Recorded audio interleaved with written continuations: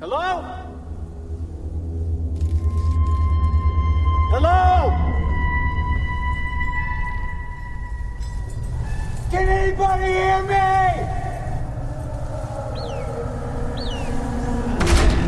Get me out of here!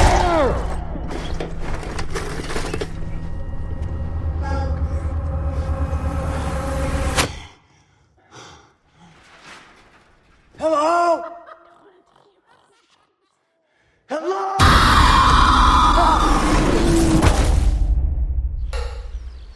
Mother said we live in the desert. But out there lives the Mirage. Tell me what's going on.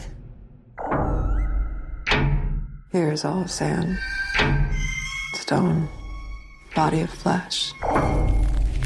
No mirage, all very real. Hey! Hey, yeah!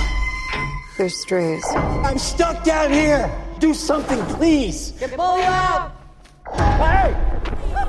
What are you doing? What did they do to you? You live in a hell, woman! Held hostage by children! Help me! I could take care of you. I want my life back! Get me out of here!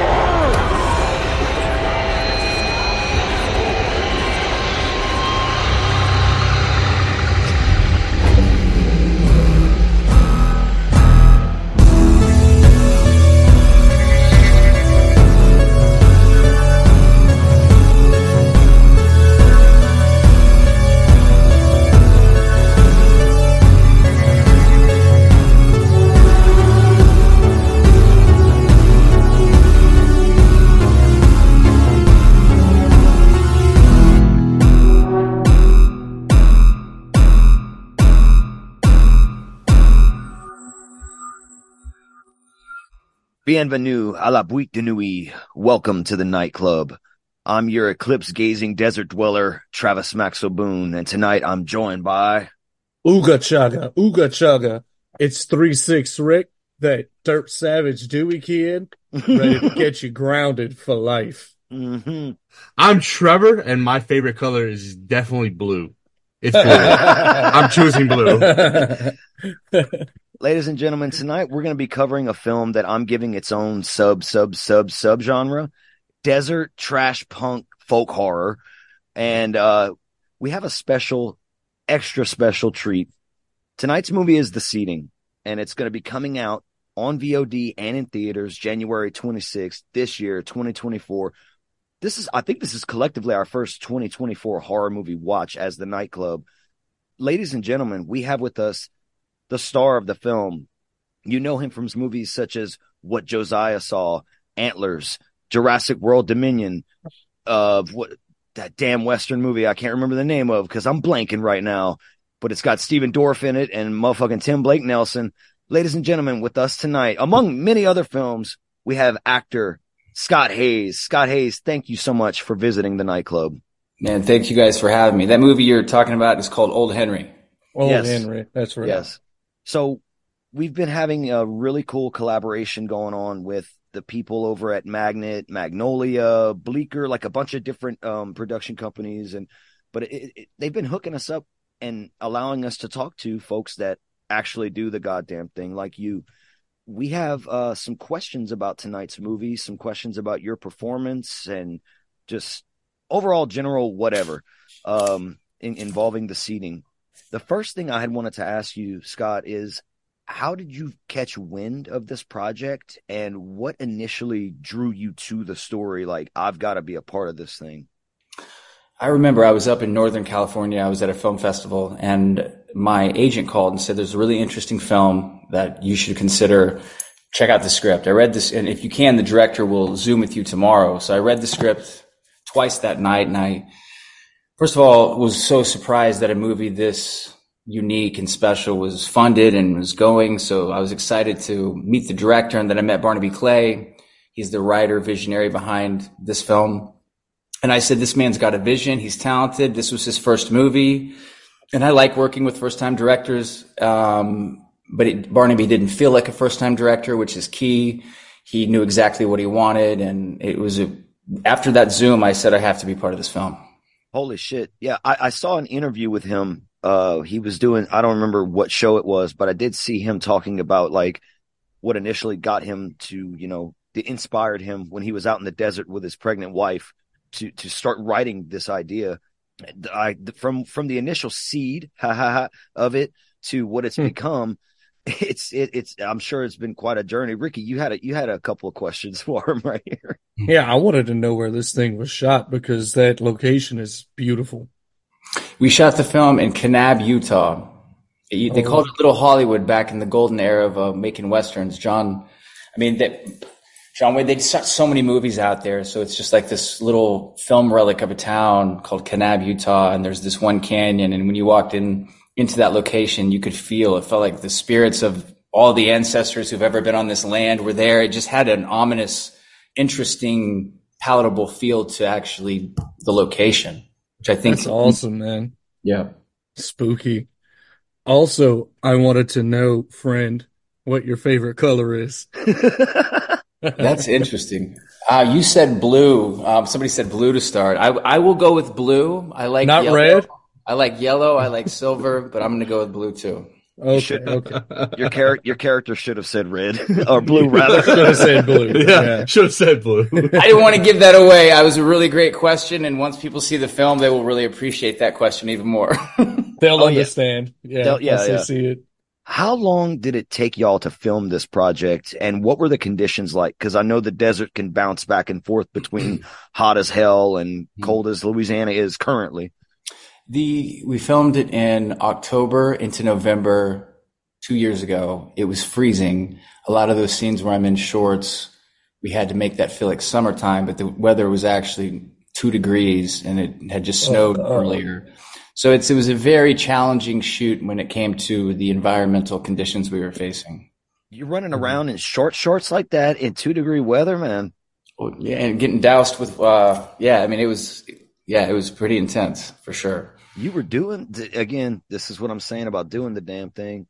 Jesus, man. T-Rev, you yeah, okay, so my first question was, and I noticed in the movie, you're wearing pretty much the same thing for maybe the first half of the movie, and you seem to be pretty physically fit as it is, but did you do anything to change your physical nature for the role in the second half when you're more, let's say, emaciated? And, cause if not, if that was you the whole time, they did a really good job with wardrobe and just making you look like you were run down, stuck, you look like Gollum running around right? that pit. Yeah, it's funny. Yeah, you bring up a really interesting question. So normally that when I read the script, I said, this is very interesting. I'm always having to do very dramatic things to become these characters. Like if you take Antlers for an example, when Guillermo del Toro and Scott Cooper called me to make that film, I was in my 200s. I was actually at like 220 at that point, and I ended up shooting that movie at 138, and that was like a 4-month. Whoa. That was a 4-month. I lost 82 pounds. It was like gnarly. Jesus, man. So this movie, I knew that there was going to be a part of the film where I'm very thin at the very end, as thin as I can get. So basically, it sounds crazy, but we shot in order. So all the stuff near the end of the film was in the last week. So I quit eating on my day one. I would have one piece of fish a day that they'd get me from this restaurant in Kanab, and I quit eating. So by the end of the film, that's kind of the look that came after just basically starving myself. Do you feel like starving yourself really, do you feel like that helped you with your role? Because your character is so, he can't be satisfied. He can't be comforted. He can't stop thinking about escape. Do you feel like those literal real world feelings of starvation helped you tap into that? 1,000%. And it's Nice. not something that I even consciously made the decision of, but that I realized it when it was happening. I knew that I just needed to lose weight rapidly, so I had to quit eating. And if you take salt, potassium, and magnesium, you don't need to eat, technically, is what I've heard, because your body can just pull fat off your body, but you have to keep your heart healthy. So I did everything to keep my heart healthy, quit eating. And as it went on, I was like, this really does lend itself to put me in the mental state, an actual physical condition of being hungry. So it's very intuitive. That's a great question. Cool. I'm gonna Thanks. bounce off Trevor and Ricky's question. and mine's going to involve something like, see, this is when the Oscars don't recognize horror films and they just decide to like, whatever. It's like, you don't know what these folks are really getting up to out here, what they're putting themselves through for their art and adding to the art form like this movie does. My question was, did you actually grow your hair and your beard out? And did you live in that little cage all method actor style? Well, I did a lot of that. The only thing I can't take credit for is I normally would do that if in an ideal world, if I had 8 months to grow my hair out. There was hair added at the end of the film. I want to give some special props to the makeup department on the seating, whoever was doing the prosthetics, practical effects and all that. Yeah. Big time goodness right there. Mm-hmm. Waldo Sanchez was my guy. He's an amazing, he's just my partner in I create looks with him. He's great. You can look him up. But Megan Gorley was my makeup artist, and she went above and beyond working, because every day I had a long process getting ready in certain regards, especially in those scenes. And she was just really went above and beyond. Everybody did, because we didn't have a lot of money to make this movie. So everybody was really putting their blood, sweat, and tears into it. Like you hear, it was like that. Shout out to Waldo Sanchez and Megan Gorley. Shout out big times. I have a fear of heights, Scott. Mm-hmm. So the one scene in this movie that really messed me up, I'm watching this and I just wanted to hear your experience making this, because I'm sure y'all might have, I'm assuming, so maybe I'm about to make an ass out of myself, but I'm assuming you had a stunt person. And if not, wow. But hopefully you had somebody there who was done, unless you're trained in stunts too. I don't even fucking know. I'm about to find out. But the hoisting scene, what was that like? Where you're getting hoisted by the kid that's like, what's your favorite color? Like that guy. What was it like to film that? I asked to do the whole thing. There was one thing for insurance reasons they wouldn't let me do. I think that on those like Mission Impossible movies, Tom Cruise is the final say on much of everything. So they wouldn't let me pull a Tom Cruise and do everything. Right. But there was a moment. There's only one moment, but my stunt man really, I don't want to give it away, but he really sold that. Mm-hmm. But I did everything else on being hoisted up, and I'm afraid of heights too. But at that point in the film, I'd already shot the climbing down the ladder scene in the middle of the night when I enter the canyon. So I'd already felt like, you know what, I lived through that. I'll probably live through this. I trusted my team, and that was really intense, and I was really up there. That's for sure. That is mind blowing, because I would have for a job that I used to do, I used to have to get up kind of high.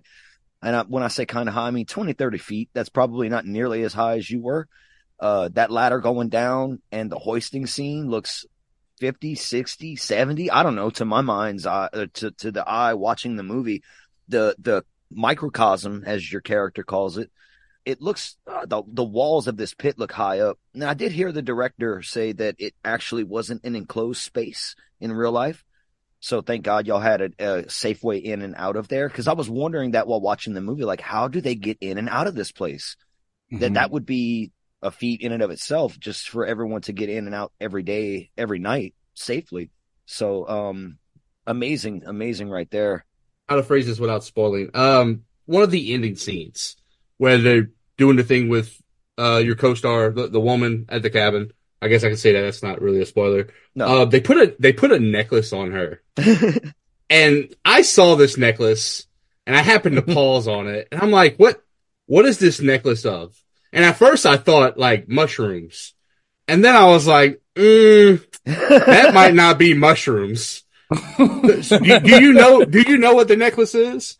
Trevor, you know what that necklace was. Okay. Yeah. Was it? Cool. Okay. All right. You don't have to say anymore. I was like, gotcha. I was like, it would make 100% sense if this is what the necklace is, but I'm not sure. And don't get me wrong, I like the ambiguity of it if you're not really paying attention. But like, I saw it and I was like, that's actually really cool. If you think about it, like just everything that's going on, it makes perfect sense to have that. Yeah, it so is. Cool. Thank you for clarifying that for me. And we both missed that on our first watch. So yes. Neat. So we did a rewatch, and took notes the entire time.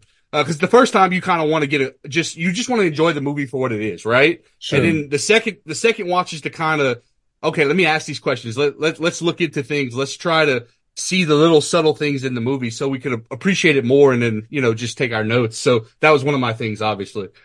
Yeah, I was surprised too. I was at the premiere, and that's something that I don't think was written into the script. And when it happened, I just looked around. Did anybody else catch that, guys? So I caught that.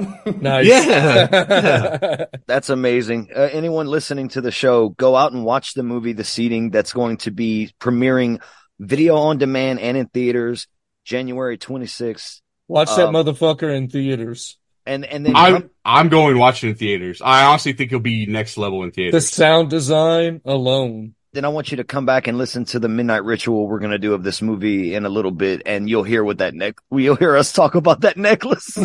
Oh yeah. that It's necklace, going to be brought up, cousin. Yeah. that necklace is a 10 out of 10. That's all I'm going to say. Yeah. Okay. So some say you will not find out your true nature until you're under extreme pressure. So while watching this movie with your character, do you feel like he's a bad person, or that he is just an extreme victim of his circumstances? That my character is a bad person? Yes. After everything that goes on, do you feel that he's maybe really just not a great person? You don't have to necessarily say terrible person, just not a great person, or is the circumstances just so terrible that it just drives him to be that way? That's a very interesting question, because it never crossed my mind that I was a bad person. I hear what Trev is asking, and I think I know why.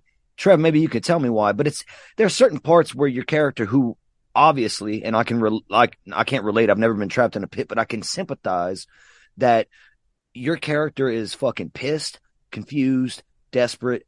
And there's certain parts where he lashes out at the woman, and when he finds out she's pregnant, he calls her an inbred, this and that. And, so there's a few moments where he kind of and he talks about his life outside, which again, I get all that. I don't want to leave all this. I love doing a podcast. Want my cheeseburger. Yeah, I want my fucking cheeseburger with pickles if you're lucky. It's like there's a lot of things that I get about it. So I guess that's Trev. Is that where you're coming from about him? Yeah, kind of. Or the second part was a victim of circumstance, and I think that's what. Well, as I'm watching it, as the movie progresses, there's situations in it where he could have handled things in a better way, but it was more just selfish in nature. And I get maybe he wasn't trusting of her. Maybe it was just the day, the circumstances. I think anybody would not be quite right in their mind if they're stuck in a bowl with some stranger, right? So I kept trying to just give him leeway and just be like, I understand this is a crazy situation, but I mean, he's there for an extremely long time, and all she seems to do is try to help him. Right. And he just tries to take care of him, tries to help him, tries to be friendly with him, feeds him, gives him water, all those things.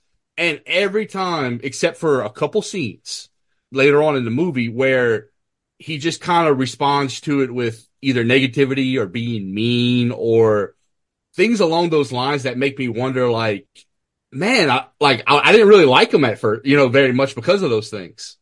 Right? Cause I don't know if the movie's trying to get me to sympathize with him, but honestly, I wasn't very sympathetic for him at all. Right. Trevor wants to be married to a pit witch, is what he's saying. Hey man, there's worse fates. I'm just saying, there's worse fates. Yeah. Well, to answer your question, you're talking about the inbred line. When you look at that scene, the scene starts with me with a smile on my face for the first time. Mm-hmm. That's the first time I have a smile on my face, pretty much. I'm talking about mother. I'm trying to make conversation. And then I find out she's pregnant.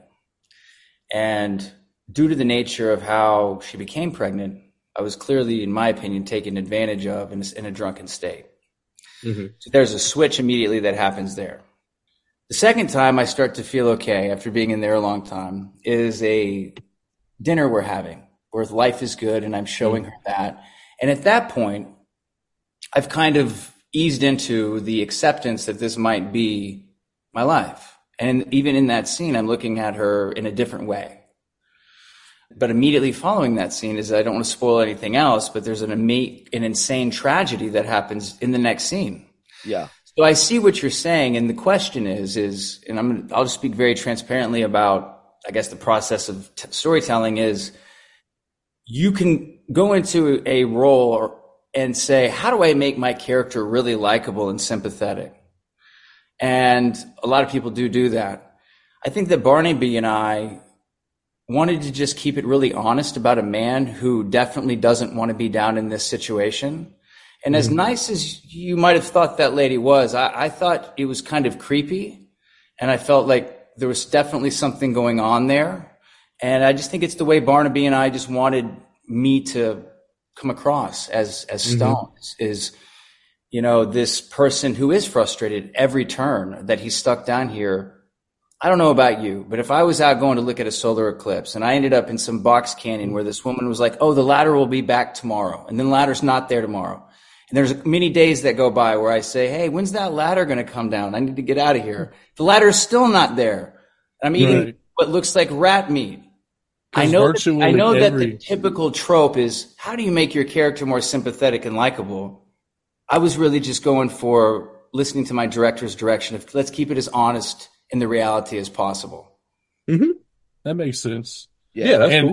And also another thing I really noticed on the second watch is how every single question that you ask, she blatantly ignores. Ignores the fuck out of you. See, I want to give Wyndham some credit because if I would have been in that pit, I probably would have lost my shit a lot sooner. Because I'd have lost my shit when she wasn't answering me while she's trying to shift that goddamn tin on top of the roof. I'd have been like, lady, what is happening down here today? Like, what are we doing? I got to go. You scaling the wall with a hammer. Rice cooker's on. Like, I gotta go. I gotta go. Yeah. I would like to open this up a little bit, or at least I want to point something out to you that I noticed when I first watched this movie. This movie starts out and you have the scene where your character's Wyndham is driving down the road and you get the title card, the seating. And I noticed that the road he's driving down looks like a sperm cell. And I can't help but ask if that's intentional or not. And if it's not, then holy shit, y'all did a great job throwing something in that was not. It's good you caught that. That's what I loved about Barnaby and the way he approached he's really an artist, and that was completely intentional. And he scouted forever just to find that one road that does look like a sperm. We called it Sperm Road. And I think that is just the touches of why Barnaby is a special talent. And when it comes to especially this genre, and I'm excited to see what he's going to continue to do, because what you just described is, I think, what sets him apart. Is he had that visual in his mind. He found that road, and it's the movie called The Seating, and the film opens with a road that looks like a sperm, but it's not in-your-face storytelling. It's the people that can step back and see the film through all the veils into which you just described. Some people may not catch that. That's okay. But Barnaby, 1000%, everything is intentional in that film from Barnaby's mind. I think we all try, and I know we cut up and we're making jokes and laughing and stuff, but we do take movies seriously here. We're all cinephiles. And we watch a lot of film, a lot of horror film, especially. This past year, I've watched almost 75 2023 horror movies. It's just a love of the genre and a love of filmmaking. And I try to see those visual aspects in movies. And this movie, and we'll talk about it more in our Midnight Ritual, but this movie has detail in the cinematography and in the way things are shot that are very next level. Like horror hits last year, like Megan or whatever, or not. They don't have this level of focusing in on a certain aspect to tell the story, like you said, through the veil. I like that term. That was cool. You're looking like through the veil of what the movie is and looking further into just what's being shown to you on screen. We like cosmic shit here on this podcast. This movie gets cosmic in a lot of different ways, visually, and I would say thematically to an extent. The idea of freedom is brought up in this movie, the thought of freedom. And we alluded to it earlier when we joked about a cheeseburger, which is written into the script. So that's cool that it was like, it's a deep, heavy thought that's boiled down to a cheeseburger. I love that. It's something about that it's fucking dope as shit, man. And I can only imagine you as an actor, as an artist, reading this and being like, this is a tasty cheeseburger with all the layers on, like the tomato, the lettuce, all that good shit. And you're taking a big bite of this and just like, I can't wait to dive into this movie. And what y'all made is fucking amazing. I'm just gushing about it at this point. This is why we're going to do our breakdown afterwards, because this movie's worth talking about and dissecting. So we will do that and warn people away if they haven't seen it, so everyone can go watch the movie. Yeah. And while we're gushing, let's go ahead and gush on you about you. Yeah. Your acting was phenomenal. I mean, all the acting in this movie was good, but you specifically had a wide range of emotions and situations, and you sold them all. Like, we're not just tooting your horn because you're here. No. Like, I'm being 100% just real with you, right? Your acting was phenomenal, man. It was amazing. From when you're frustrated with Baby Dewey in the desert that spills all your water, and to where you're little dirt savage Dewey. Yeah, that motherfucker was trying to get you grounded, man. To where you're desperate, to where you're mad, to where you're weeping, to where you, like you said earlier, and that's a commentary in a way, being taken advantage of while drunk. Yeah. To when you're raging and you go mad. You eventually go mad. Like, you went through the gamut, and based on your other films, I haven't seen everything you've done, but I've seen you in other movies. You're super versatile. Like, yeah, we are tooting your horn, and you wouldn't have to be here for it to happen. If we watched this movie and talked about it on our own, it'd be like, this guy right here is a motherfucker. Dude, Well, good job. I think that I appreciate y'all saying that. Yeah, I think that the reason why is early in my 20s, I couldn't get a job to save my life.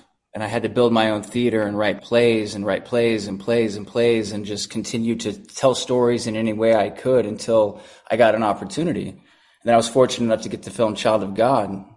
And that was a film that changed my life. And whether it's this film or Child of God, or when Guillermo calls me for Antlers, or doing these things with Kevin Costner right now called Horizon, there's these movies we're making. I just come from a place of, I'm so grateful, because I remember the days when I was waiting tables and I couldn't get a job.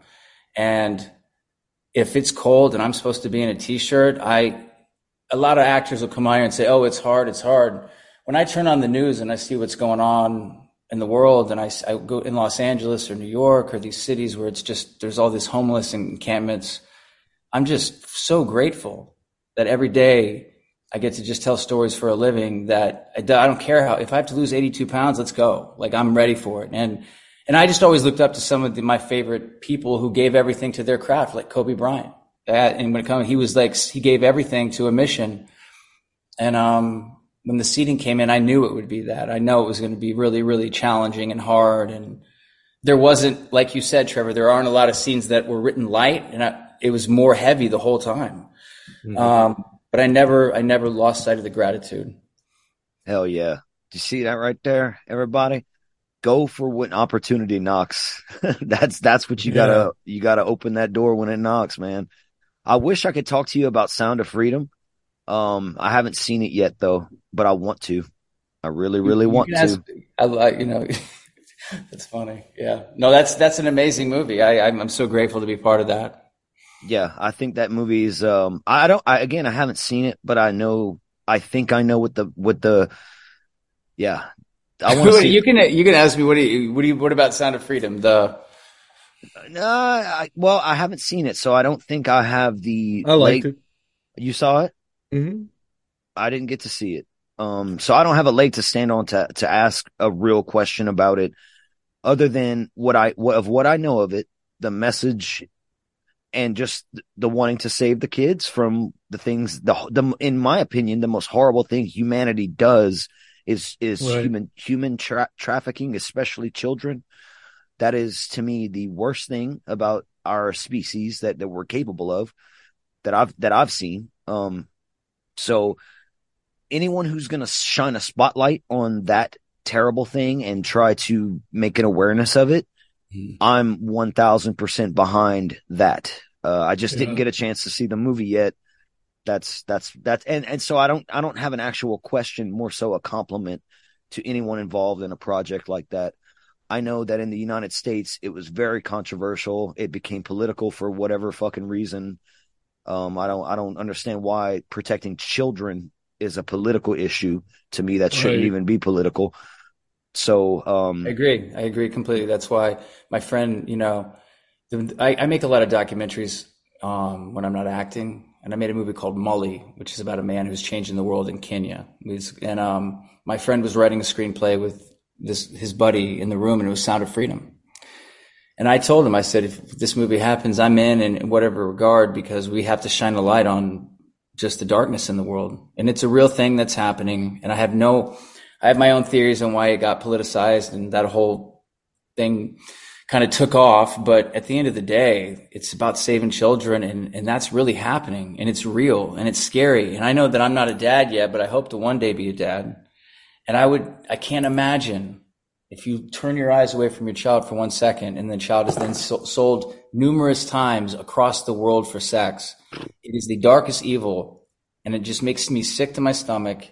And anybody who talks trash about that film is neglecting to look at what it was really about. And it's about, we have to do something to help protect our children. Agreed. Yeah. We're all three parents, and I can't imagine like you said, a darker thing than like, my kid was here and it's gone. Yeah, it habitually scares me. It really does. It's fucked. The idea. Like, there are panic attacks if I can't find my kid in like 2 seconds sometimes. Mm-hmm. And both of them are older, but still, Yeah, as a parent, that movie just broke my fucking heart, man. Yeah, I appreciate y'all saying that. Sometimes movies are just to entertain, and sometimes movies can actually carry a message that can cause change in our society. And I'll tell you this much, we did raise awareness. Oh, yeah. We let people know this is really happening. It doesn't seem real till it happens to one of your friend's kids or you hear about it.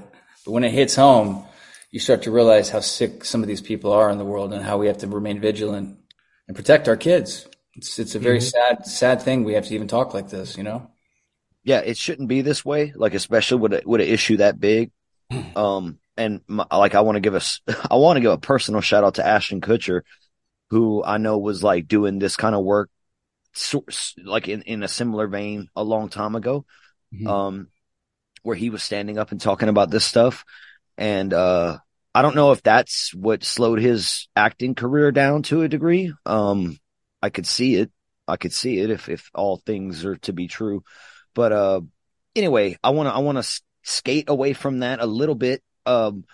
Scott, you've done a lot of horror films, several horror films, and I'd like to ask you, well, you must be a fan of horror movies, right? Mm-hmm. So I love horror movies. Yeah. What is your history with horror? Like, what's the first thing you saw as a kid that like scared the bejesus out of you and was like, oh my God, horror movies, this is the thing. This is dope. It's really weird. That's a great question. I'll answer it pretty quickly because I've thought about this a lot actually, and why I started to fall in love with the genre. The film that scared me the most that I saw before the age of, I don't know, it was like I was under 10, was Jaws. And that movie just made me scared of the water. It's something that took a real life situation that we could all relate to. Then I remember I think I was really young. I think I was like 8 or 9. And for some reason I got to see the movie JFK. This is going to sound like a crazy thing to answer this question for. But I went to the book depository. I was a Boy Scouts trip as a young boy. And I went in there after watching the film. Then I went to the book depository. I knew that there was another killer out there. I didn't leave my bathroom for 2 weeks. My mom, I just knew that something was wrong as a child. And then I grew up in Dallas, and we used to always take trips down to Austin to try to we were in high school, and we were dating these girls, and we'd go down and try to find the house where they shot the Texas Chainsaw Massacre at. So that movie is the movie that I would always play. And then I just love the genre. There's this movie I always used to put on if somebody said, let's watch a movie, and it's called Freaks. It's from you for sure know Freaks, y'all. One of us. One of us. Yeah. There's all these movies that horror was always such an entertaining space to watch, play, talk about. we can all imagine ourselves in these circumstances. But if I had to pick one film, being from Texas, the Texas Chainsaw Massacre is why I fell in love with horror. Nice. That is definitely a great answer to that. And that's Texas Chainsaw. It's my number 2 favorite horror movie of all time. Number 2.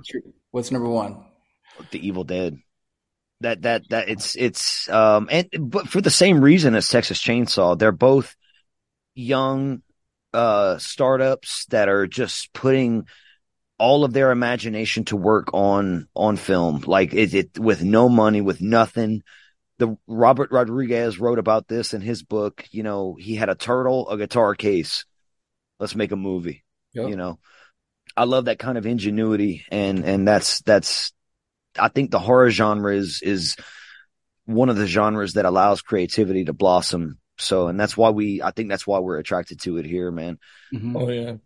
What's some of the more modern horror movies you're watching that you're attracted to, that you like, you think about, and maybe they've touched you or scared you even?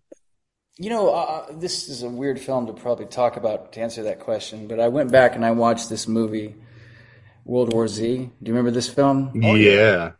And I got to tell you, I know it's not for everybody, but I loved it. And I thought Brad did such a good job at Brad's company put that film together. And what I liked about that movie specifically was, in a weird way, after COVID, we can all relate to something spreading across the globe and affecting us all. Or, you know, these situations we all might collectively endure. And that movie was big in scale. It was beautifully shot, and it kept me on the edge of my seat the whole time. And I was scared. It's not a slasher horror movie, but I like the production value of movies, and not a lot of movies. And I know that's more thriller, probably. I don't know how you guys would classify World War Z, but horror. We even classify horror adjacent movies as horror on this podcast. We just lump it all together, man. Yeah. Okay. Well, then, that movie had scale. It was shot beautifully. I could relate. The things that seemed sort of cliche, they found a way to get into them in an honest, organic way where you didn't feel like, well, of course, Brad Pitt's going to be the one to go save this. You know what I mean? It felt like you're in for this ride, and the scale and the way it was shot, I just really appreciated that film. And to be honest, I think the horror genre, you know, I was talking to Barnaby about this, and I think that Barnaby is one of the directors we need. I think that the horror genre, in my opinion, needs a new, fresh blood of imagination filtered into it.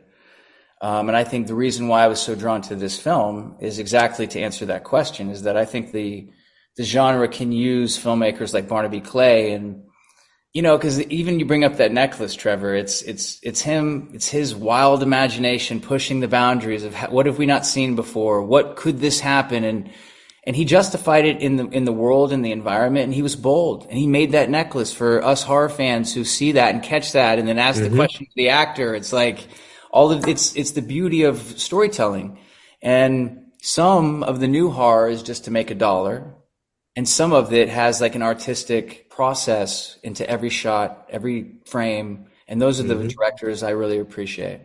Yeah, and he really showed out. He really showed out with the scene. Yeah. Not just the road, not just the necklace. Like, there's one where it cuts to like a blood scene, right? Like, it's kind of blood scene behind maybe the sun or something like that. And that made me think of like, oh, maybe those are like multiplying cells, right? For the pregnancy. Because then later on, you also see a scene where it's like kind of like a white, weird backdrop. It almost looks cosmic because it looks like a universe. I'm like, what if that's like sperm in the uterus?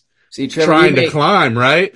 We make movies for you, Trevor. Like you're an amazing audience member, because those are the things we think about. Those are the things Barney and I talked about, that he's like, hey, Scott, check this out. I'm thinking this. We hope and pray that the audiences are as astute, intuitive, and attentive as you are, Trevor. So thank you for catching all that stuff.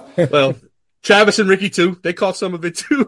Yeah. But yeah, man. Yeah. You know, I meant all you guys. Let's just all blow Trevor. Yeah. Trevor, take this moment. Scott Hayes is fucking giving you props, cousin. I appreciate the props, but I appreciate the movie and the artistic style and how it all came together like that. Cause when I have to, you know, and that's why we do our second watch for notes, is because that was one of the things I picked up on the second watch, was like, what if this is this and this is that, and it all makes sense? Oh my god! Like, it kind of hits you, kind of hits you in the heart and the soul a little bit, and you're just like, damn. And like, this is technically all of our first 2024 movie. So we do an end of the year list where we rank our yearly horror movies that come out. And I'm like, if 2024 is starting out like this, I think we have a good year ahead of us. I think we've got a banger. So yeah. I know, we're going to deep dive this movie later. We're going to give our ratings, but I'm just going to go ahead and let you know it's a 10 out of 10 for me. I don't mind giving it up now. Straight up. It's a 10, bro. That's amazing. I'm so grateful y'all had that experience. I mean, there wasn't a harder shoot for me. I've been through, even Child of God, like this was the hardest one. So it just means the world that you guys are saying that. Just thank you. No, thank you, Scott. Thank you very much for being here on the Nightclub. Thank you for sharing the stories, the experiences. I want everyone to go check out The Seating on VOD and in theaters January 26th. When this episode is out, the movie will be out. So I want everyone to go scope it out. Find this movie, watch this movie, support this movie, support Barnaby Clay. Barnaby did the damn thing on his first film, Paul. Fuck yeah, Shit. dude. Yeah. And I'm going to be watching out for some more too. For sure. So yeah, I wanted to see y'all send us some more Barnaby movies. Got my attention with that fella. And that's awesome, guys. Thank you, Scott. Mr. Scott Hayes, everybody, coming in here, doing the goddamn thing in The Seating, and go check out his whole filmography. Very versatile actor. Like I said earlier, you're a motherfucker, bro. You doing it. I'll be putting Child of God on my watch list, bud. Oh, Child of God's an experience, man. First of all, just thank you guys for having me. It means a lot. Check anybody who can have conversations like this about film. I just feel grateful I'm in this one. That's it. Just gratitude. So thank you guys for having me. It means a lot. All right. Well, that was Scott Hayes, everybody. Holy shitballs. Awesome sauce. So what we're going to do now is, like we've been promising, we're going to do the midnight ritual of The Seating. If you have not seen tonight's film, what you're going to want to do is not go into the desert to see a fucking solar eclipse. What you're going to want to do is not follow Dirt Savage Dewey, because he's just trying to get you grounded, and he's just going to call you names that are inappropriate for the year 2024. Yeah, he does. Yeah, so what you're going to want to do is let the nightclub be your king and your queen, and you have to be the nightclub's slave. And you have to give yourself to the nightclub, heart and soul and molecules to the nightclub and all the nightclub's children. Because at the end of the day, you don't have a choice. Ooga chugga, ooga chugga, ooga chugga. Google gobble, Google gobble. One of us. With that being said, if you have not seen tonight's movie, The Seating, cry off the podcast now. And let the ritual begin. Oh, you bastards. Why are you torturing me like this? Why?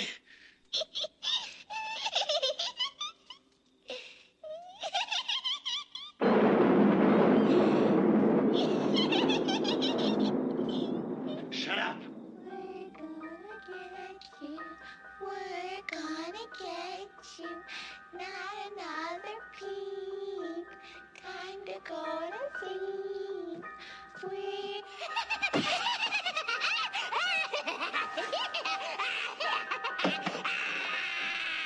The Seating is a 2024 desert trash punk folk horror film written and directed by Barnaby Clay, starring Scott Hayes as Wyndham Stone and Caitlin Schell as Alina, I think I want to say. There are two main players in this movie, and we have a whole other cast of characters, mostly made up of young boys, young men. I don't know the ages of all these folks, but they're in the movie too. Silly little fellas. Yeah, basically a bunch of fucking, what's that Peanuts gang member that runs around in a cloud of dust? I don't remember his name. Pigpen. A bunch of pigpens are running around this bitch. Yeah, Pigpen. Yeah. We've got a lot of desert pigpens running around here. We just talked to Scott about this movie, and I didn't bother pulling up production or trivia because I figured we would have gotten enough with Scott, and I think we did. I think we did a pretty good job with Scott I think we did a good job. Yep. Scott did a good job. Thank you, Scott.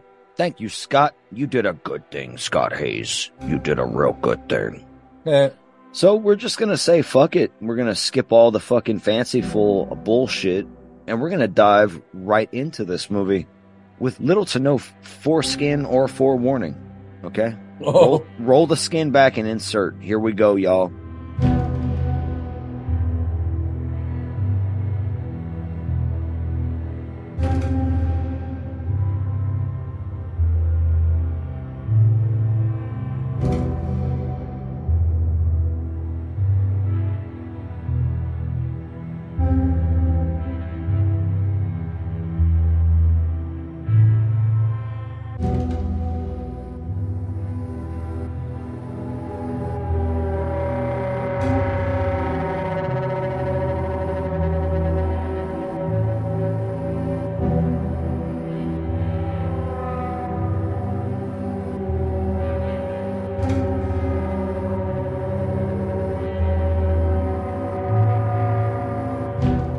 This movie opens with a dirty desert baby munching down on a finger. 10 out of 10 opening already. That's, dude, yes. The moment I saw this opening scene, I was like, oh, this movie's a 10? Oh, shit. Yeah. I didn't realize that. And the baby says mama too. Does so it? It does, yeah. Or at least, I mean, there's mama in the dialogue somewhere. Because I heard it. That baby is dirty. That's a dirty child. And it's just wandering around the desert too. Like it's just wandering, eating, like ain't got nothing but a diaper on, eating a finger, saying "mama," walking around in the desert. With shots of like various cacti. Yeah. Heading to the scene of the Outwaters, probably. Yeah.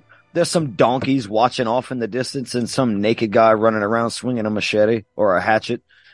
Yeah, no. Well, this is an entirely different movie than the Outwaters. This is for sure. More, I'd say this movie is still artsy. It's got artsy stuff in it, but like Ricky keeps saying, grounded as well. Definitely grounded in reality. And we get our opening title card that reminded me of There Will Be Blood with the font. Yeah. It's got that sort of, I don't know if you want to call it Old English font, but that's like what it brought to my mind as someone who's not a font expert. I don't be fonting. You don't be fonting, bro? No. Mm-mm. The nightclub font title card is going to be Comic Sans, bro. Yeah, see, I don't know what that means. I don't even know.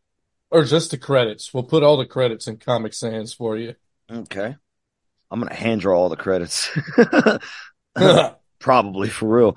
Our title card is over an interesting scene that we mentioned earlier, and I love Scott called it Sperm Road. You have his character Wyndham driving down the tadpole of life. It's like a road that's shaped like a sperm cell.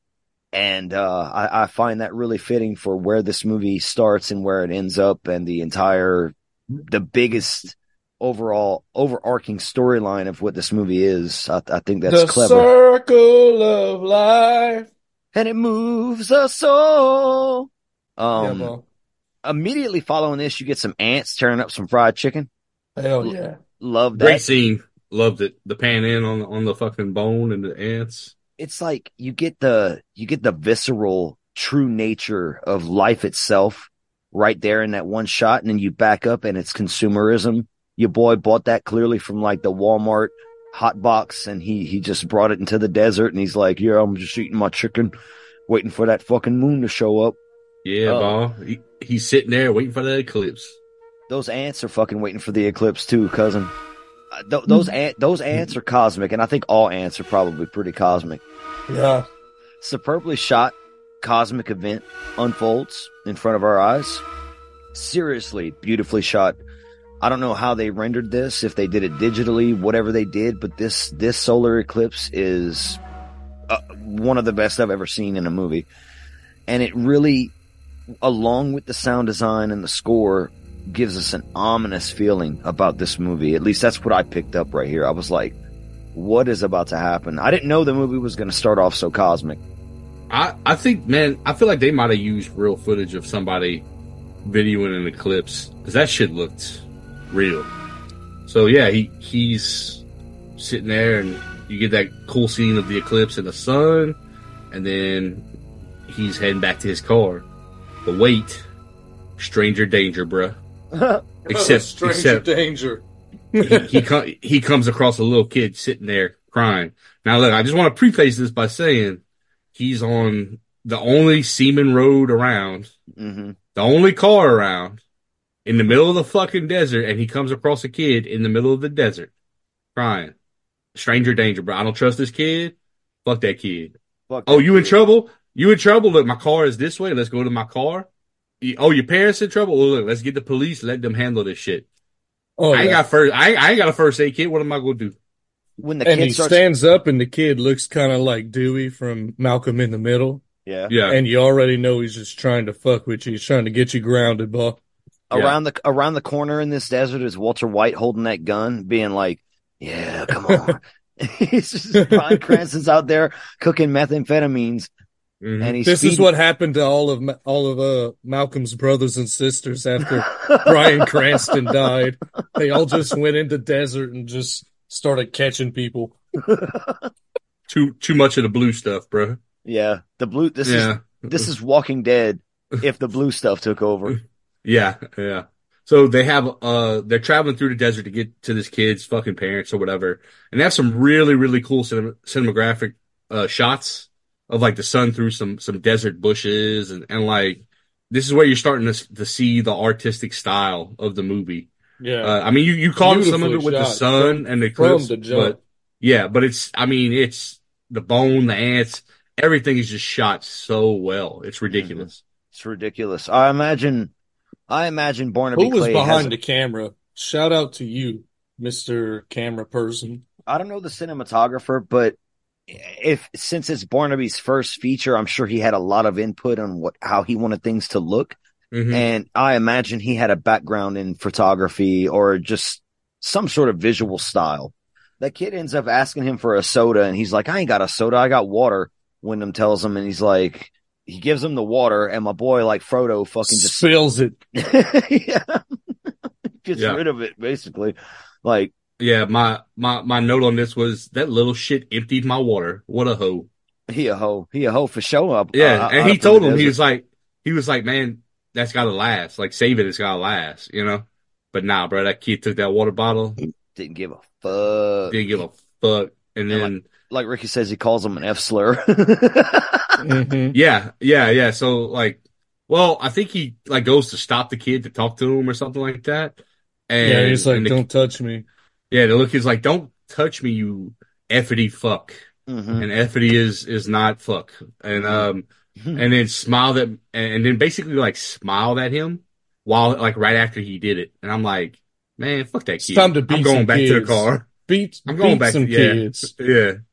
Random kids in the desert. If you act like this, I'm taking off my belt and I'm whipping the fucking shit out you.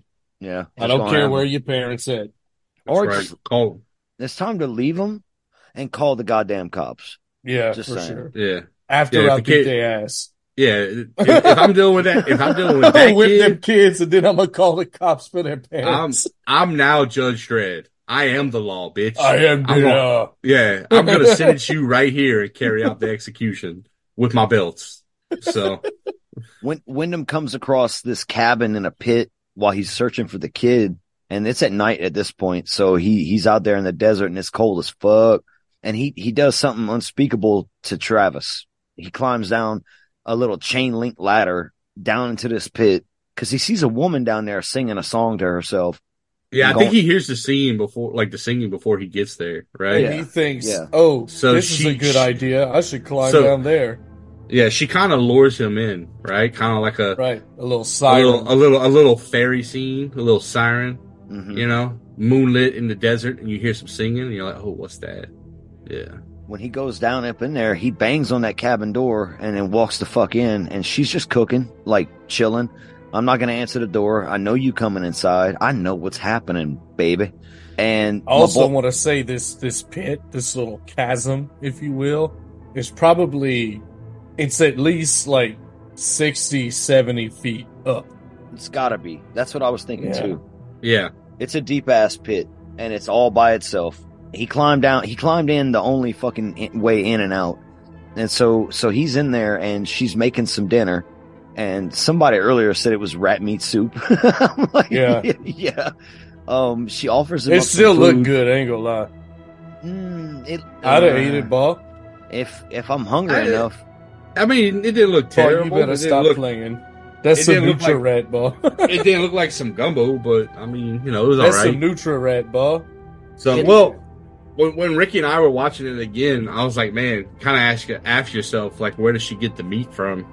Right. You know, first thought, you're just like, I don't know, questionable. I like how when he is walking up to the cabin, he notices that cage outside, and I'm like, yeah, get ready for that.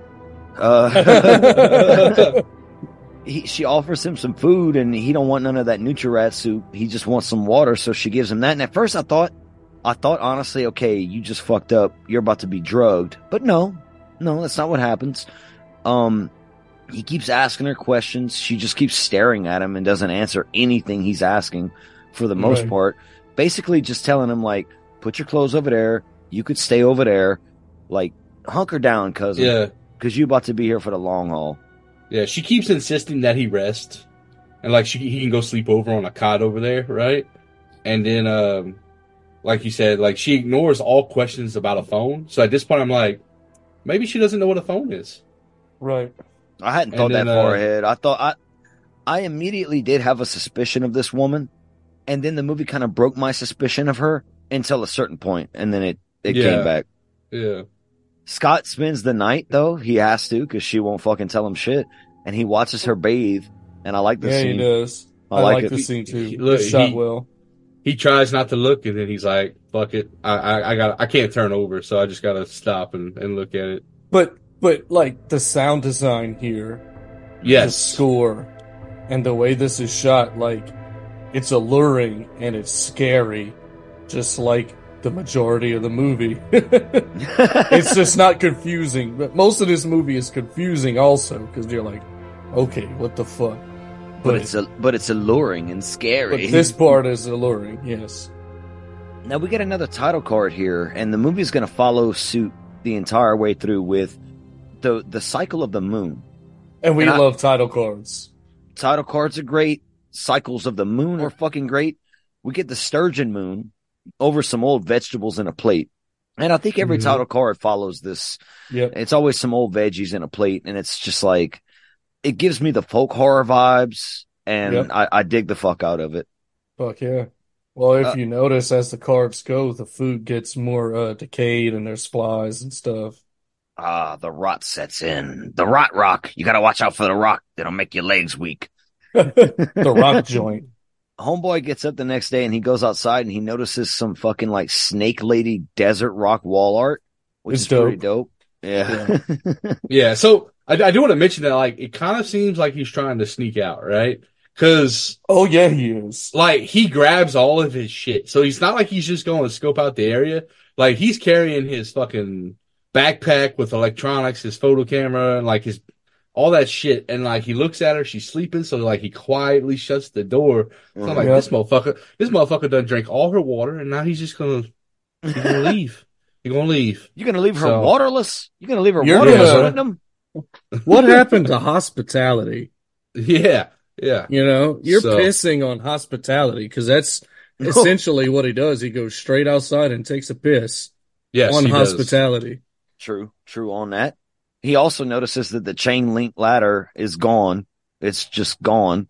Gone pecan. That lady's trying to build up her house a little bit. She's throwing some tin up on the roof, and he's like, oh my God, where'd the ladder go? And she won't talk to him. So he's like, okay, I guess I better help her because she's struggling, about to get tetanus out the ass. And he goes and he risks getting tetanus real quick and helps her throw that tin on the roof. Mm-hmm. And she's just not answering a fucking thing. And he basically does get told, though, that there's no way out. This ladder's going to come and go. So you're just going to kind of have to wait around for it if you want it, dude. Like, straight up.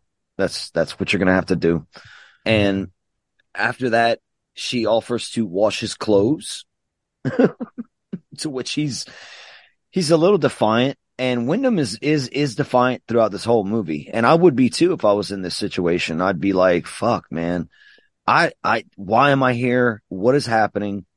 And the movie's building this up, like this confusion, this element of, I have no clue where I'm at, why it's happening to me. And as the audience, you don't know what's happening yet. She does wash his clothes and he spends another night. The next day I love, and I feel like eventually this is what I would do too. I say the next day, we don't actually know how much time passes because this movie goes by lunar cycles. So it could be 2-3 days, who knows? But he looks around and he finds a few items that he can use to try to scale the wall of this pit. He wraps his hands, he gets a fucking hammer, and he's trying to fucking scale his way out. And this scene caused me to jump back in my chair while watching the movie, because while he's scaling the wall, he hears like some noises up above at the top of the pit. And he's like calling out, like, who's there or whatever. And then you hear this shrill squeal, and a fucking, if I'm not wrong, y'all let me know, but I think it's a pig's head comes rolling down the fucking into the pit. Yes. Yeah. So Ricky and I had talked about this because I asked him, I was like, man, is that a pig's head? I thought maybe it was like a headless chicken. Yeah, but it looked like a it pig's seemed head. like it was too small, too big, right, to be a chicken. This scream pig's head thing causes him to fall, and he wakes up that night with the hammer sticking out of his fucking knee. Brutal. Owie. He's got a bobo. You got your fucking wall scaler embedded in your goddamn kneecap, cousin. What are you doing? The lady runs outside. For my notes, I kept calling her Pit Lady because they never say her character's name in the movie. They never do. That's really? why. Yeah, they never say her actual name. I just called her Lady the entire time in my notes. The only reason you even know his name is because you see his driver's license later. They never say his name either. Mm-hmm. So, Pit Lady comes out, and he's fucking in pain. She pulls the hammer out of his knee, which is fucking also brutal, and he's just, oh my god! And, he goes through like this healing process where he's having these semi hallucinations, or are they, where there are kids in the house, and this is again where the movie gets artsy. The cinematography's doing what it's doing. Yeah, his body's having a fever dream because he's fighting infection, most likely. Mm-hmm. I will say for that scene where he falls, because like the people scare him off the rock, which is why he falls with the hammer. So when he falls, it's like midday, and when he wakes up, it's dark outside. So like he basically laid there for like half the afternoon, right? Yeah, with a hammer in his leg, passed out, and she just left him there. Because I mean, how did she not like hear him fall or anything? I don't, I'm just saying. Pit Lady said, "You gonna learn today." Yeah. Now, once he started screaming and like screaming bloody murder, she came out. But like, you have a whole entire person like in your domicile where you've been stuck for who knows how long, and you're not keeping tabs on them. So when you don't hear from them for like 4 hours, you're just like, that's okay. You know what she is keeping tabs of in her domicile? Oh, yes, I do. She keeping tabs of that moon cycle, bro. It's one of my favorite scenes in the movie. My boy is recovering, and you see Pit Lady keeping track of time with her period blood calendar. And based on how much blood she's dribbling on the walls, she's putting like a fingerprint of blood, a dollop of period blood for every moon cycle. Not every moon cycle, actually, every month. She's been there for years. Because you see the walls throughout the movie, they're littered with period blood. Yep. Wyndham has a breakdown and is yelling at Pit Lady. Like, this dude is fed up with it. He drags her outside. He's basically, saying he wants his fucking life back. The people depend on him. He wants out of this archaic shithole, as he calls it. And this is where I was telling Scott earlier, like, yeah, dude, like my temper would have been shorter than this guy's. I wouldn't have waited this long before I'd have lost my shit. honestly. Yeah, I think it was just the way he went about it. Cause like, so he went batshit, but then like he put his hands on her and dragged her outside. And that's where I'm like, probably wouldn't have done that. So, cause I ain't gonna lie. I don't know what I would have done, dude. I Ain't don't gonna know. lie, I probably would have just settled in and been easy mode for her. Yeah. Just like, well, Fan favorite Rick over here. Yep. yeah, Yeah. You easy probably bitch. so. No, I'd have lost my shit way before he did, honestly. I'd have been Well, like, I guess I'm a desert hole person now. you are. And I don't think I would try to scale the walls with a hammer, though. Hell no. I sure wouldn't. No. I don't think I'd have went that far. No. And I'd get tired of asking questions that I don't get answers to. I'd have been like, well, I'm a desert hole guy now. See, that's what me. that's what would have pissed me off. That's what would set me off, and I'd fucking go over the edge because I'd be like, "You need to talk to me. We're here together. Yeah. If you're trapped, if you're truly trapped like me, we need to communicate. And if you're not truly trapped like me and you don't want to talk, you know something I don't. So what do you know? What do you know? And murder probably would follow. So Travis is saying No, I not me, eventually bro. murder somebody. Ricky would have been like, so have you heard of Warhammer 40K? Oh, yeah. They'd either got rid of me or it would have just been easy for everyone.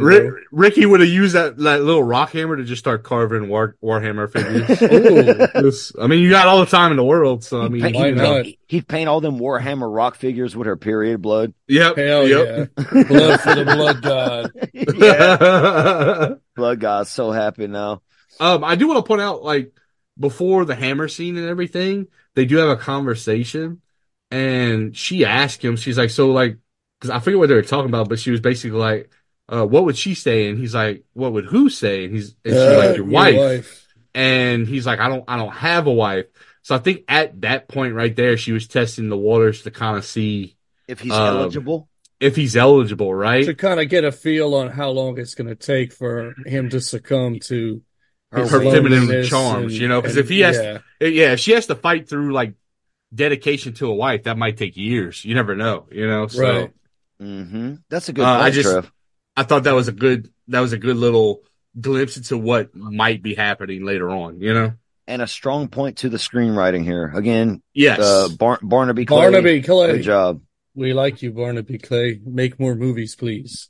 Yeah, yes, please do. The next day, this kid shows up offering help from the top of the pit. He's like, "Hey, mister." Oh, this guy. And he's like, what you doing? He's like, I'm stuck down here. Wyndham says, I need some help.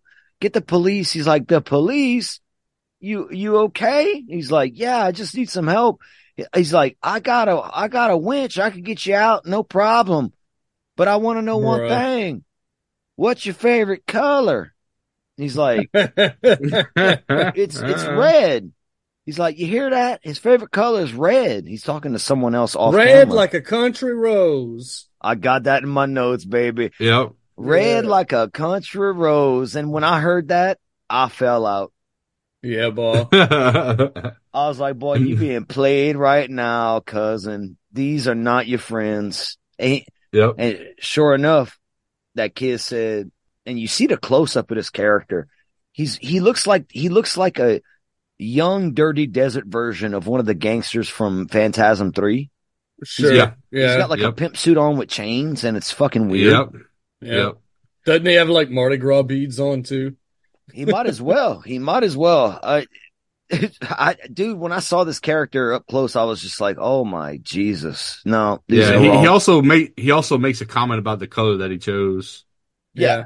He should have chose. Should have said blue. Should have said blue. These kids throw him down a rope, and they start hoisting up Wyndham. They leave him hanging about halfway, and this is after Pit Lady told him, like, don't go out in the sun, you're gonna burn. So that was some foreshadowing right there. She's trying to warn him again of what these boys are gonna do to him. Mm-hmm. And this is where you get your dick scene in the movie. Oh yeah. For some reason, this guy has a raging hard on while he's pissing on this dude. Because I'm sorry, but no flaccid dick looks like this. This is like a hard on dick. Mine does. No, cousin. If you're flaccid, is swollen with veins. Mm-hmm. Oh my lords! Yeah, bro. What are you, Hogzilla? No, No, it just stays like that the entire time. It never goes away. That's why he's it's the like fan that. favorite. It's like that, but it's only 3/4 of an inch long. God damn! Yeah, It gets hard, and all it does is go up. it goes straight up. It goes, yeah. Well, Hogzilla's pissing on this dude in the desert while he's hanging there, and this must have been the part that Scott was shying away from spoiling, but you're in spoiler territory now. They start swinging him while chanting this fucking Google gobble, ooga chaga. yeah. Hold on. I got it right here. Let's see. I put exposure is a bitch. Sunburn and dehydration with a bum knee ain't gonna help nothing. Then I put waking up to getting peed on. That sucks. Sweet, sweet pissy relief though. Cause you're fucking hot. So like just any kind of liquid at that point, right? Oh, hey, guess what, folks? It's time to swing. And what did these kids start chanting? Nui fuctus, nui fuctus, nui fuctus. I wrote it down. So the first thing they started saying was nui fuctus. And then it changed from there to several different things. What the hell does Nui Fuctus mean? Piss on me? Piss on me? Maybe, I don't know, but that's what they were saying with the first chant. But then it changes. New fucker. Yeah, something. I don't know. Yeah, probably. Because they had their own little language, you know, so who knows? Yeah. But that's what they were saying. They swing my boy. They speak the language of the Dirt Kingdom. But this, yeah, so they're swinging him and you start getting that chanting and like, I put like this scene is epic. Like all the chanting and the primal fuckery that's going on. Because like, they're chanting and it's primal and they're aggressive and they're hateful shits and they just look angry. Like it's some scary shit, really. That's some frat boys wilding out in the desert. Bruh. Yeah. Yeah. Bullying people, all just out there, just seething hatred. a bunch of teenage desert jabronis. Yeah. They swing my boy, and my boy is just flailing around, helpless, and you're helpless as fuck. That's the thing I want to emphasize about my fear watching this scene was I imagine myself hoping the greatest hope of all hopes that I'm about to get the fuck out of this place, and now I'm helplessly being flung around next to a rock wall by a bunch of morons speaking the dirt language. Like, dude, oh my God. This for me was actually the most intense scene in the movie. I was very nervous and very anxious watching this scene. And when they swing him around so much, my boy finally hits the fucking wall and his head busts against the wall. Yep. Mm-hmm. No. Yeah. I was like, wow, you're done. You're done. You are trapped here, dude. Pit Lady was trying to tell you for a reason to hunker down because you're done. This is it. You're surrounded by morons. It's like the real world.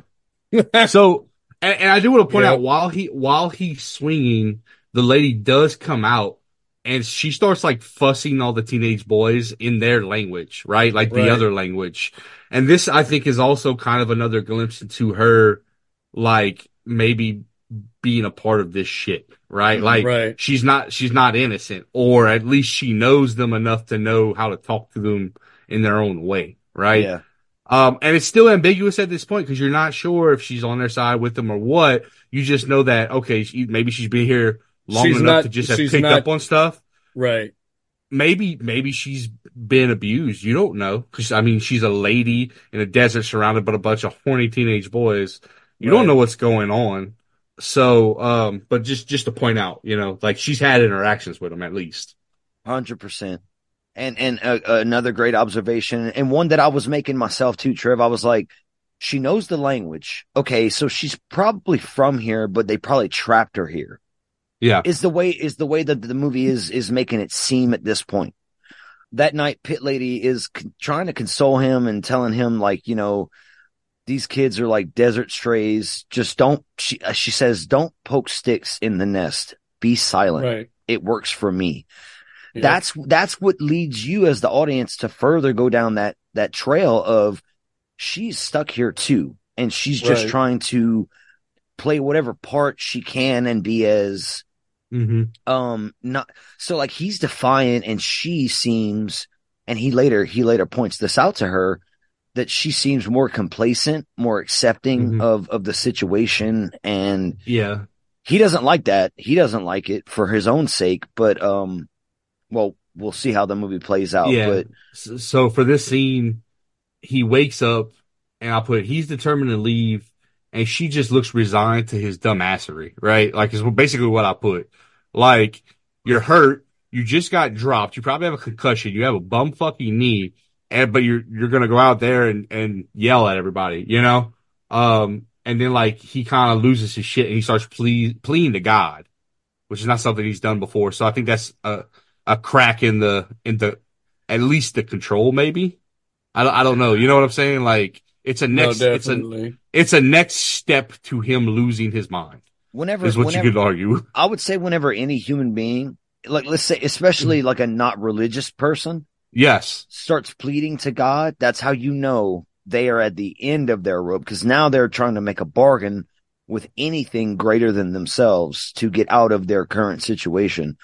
As a non-religious person, I've made several bargains with God.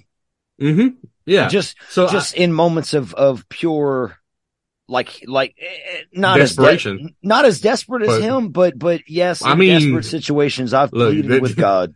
There are different ways to be desperate. So, I mean, you know, and then I put exactly what you just said, which is like, so he asked her about them. And this is the first time she kind of actually gives some kind of details, because normally she would literally just ignore any questions. Right. Yeah. And that's where she says they are strays. The desert brings them together. They are boys. They get bored. They do stupid things. And then he's like, what were you saying to him? And this is where like he was referring to her yelling at them. And she's like, this is just the language people around here use. And then that's when she's like, don't poke the nest with sticks. Be silent. It works for me. But she doesn't help him back inside. Right. Before, she's way more helpful, way more like with the hammer and everything else, like in his knee, like very no nonsense about pulling that out, but like helping him inside. But this is kind of the first time she just kind of leaves him alone. Right. And doesn't offer him like immediate help. Again, I'm reminded of the imagery of this scene with the feral boys, aided by the sound design, which is amazing. And they all still just look so mean and wild, feral. And they keep looking at him with like just fucking hate, right? And it's nighttime now. And, you know, he just pleaded with God and all this other stuff. So it just keeps adding to the tension and to the helplessness of it all. And in the background, you can hear, welcome to the nightclub, Cosmica. That's their tribal dance out there. Yes. Our next title card is the Harvest Moon. And the pit lady, she's been nursing this little birdie bird in a cage. And she frees it outside and offers Scott some clothes from a hutch or a trunk that she has stowed away. And I say Scott, it's Scott Hayes' character, Wyndham. He's planting a garden outside, and the boys end up bringing them a chicken and some other supplies like salt and alcohol and chocolate. So they get some niceties out there, and he questions if Pit Lady cares anymore. This is where he was asking her about like, are you even trying, or you've just accepted this? He says it in so many words. I'm paraphrasing the lines, but she slaughters the one chicken and keeps the other one for the eggs. And she tells Wyndham, put that chicken in the cage. And he's like, he's already in a cage. And she's like, no, the other one out back, the one that we saw at the beginning of the film and that we will see again. Mm-hmm. Yeah, the care package they got was the chickens. I'm pretty sure it's kerosene. I know Ricky and I talked about this. I want to say in one of the scenes you can hear a generator running when he's in the cage. Well, I think that's how she has lights. Power, right? The first night he showed up, she had lights, and I don't think in the entire movie we ever see those again. Only at night. I don't think so, Trev. I don't think those lights, because I was watching the movie and I noticed when he first went there was a light on outside. Mm-hmm. I could be wrong. I could totally be wrong, but I don't think we ever see that light on again throughout the entire movie. Well, I think the very next scene, the light is on when they're eating supper and it's dark outside. Is that candlelight, or is that light in the shack? I'm asking honestly, right? like I don't Oh remember. shit. Well, I assumed that I don't know. So in my notes, I know that like they get this care package in, and you see the alcohol because they get 2 fits of fucking like whiskey or something, Yeah. right? And he Whiskey or starts rum, drinking. something dirty. Yeah.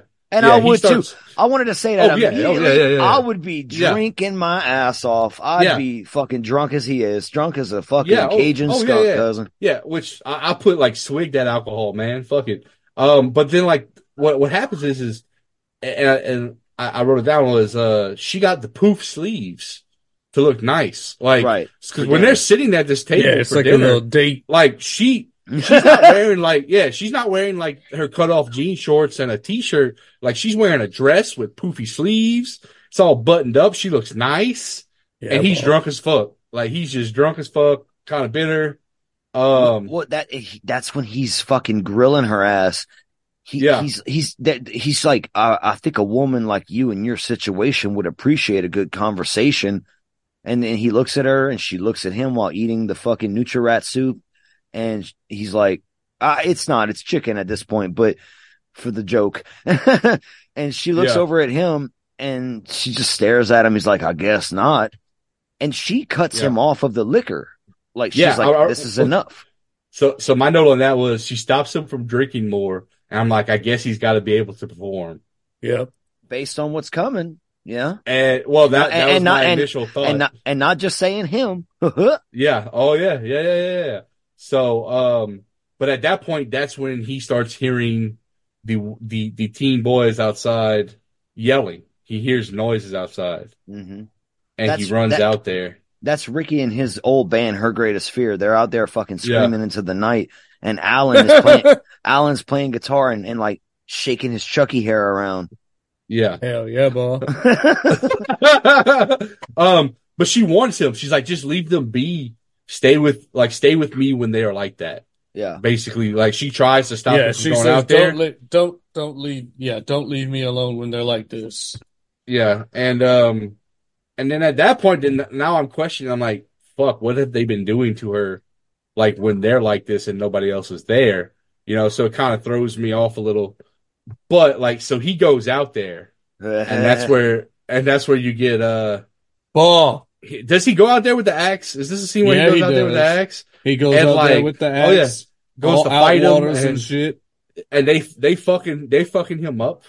And then old boy's like, it's like they're coming out of nowhere. And then the one that's wearing like the women's clothes, like tackles him.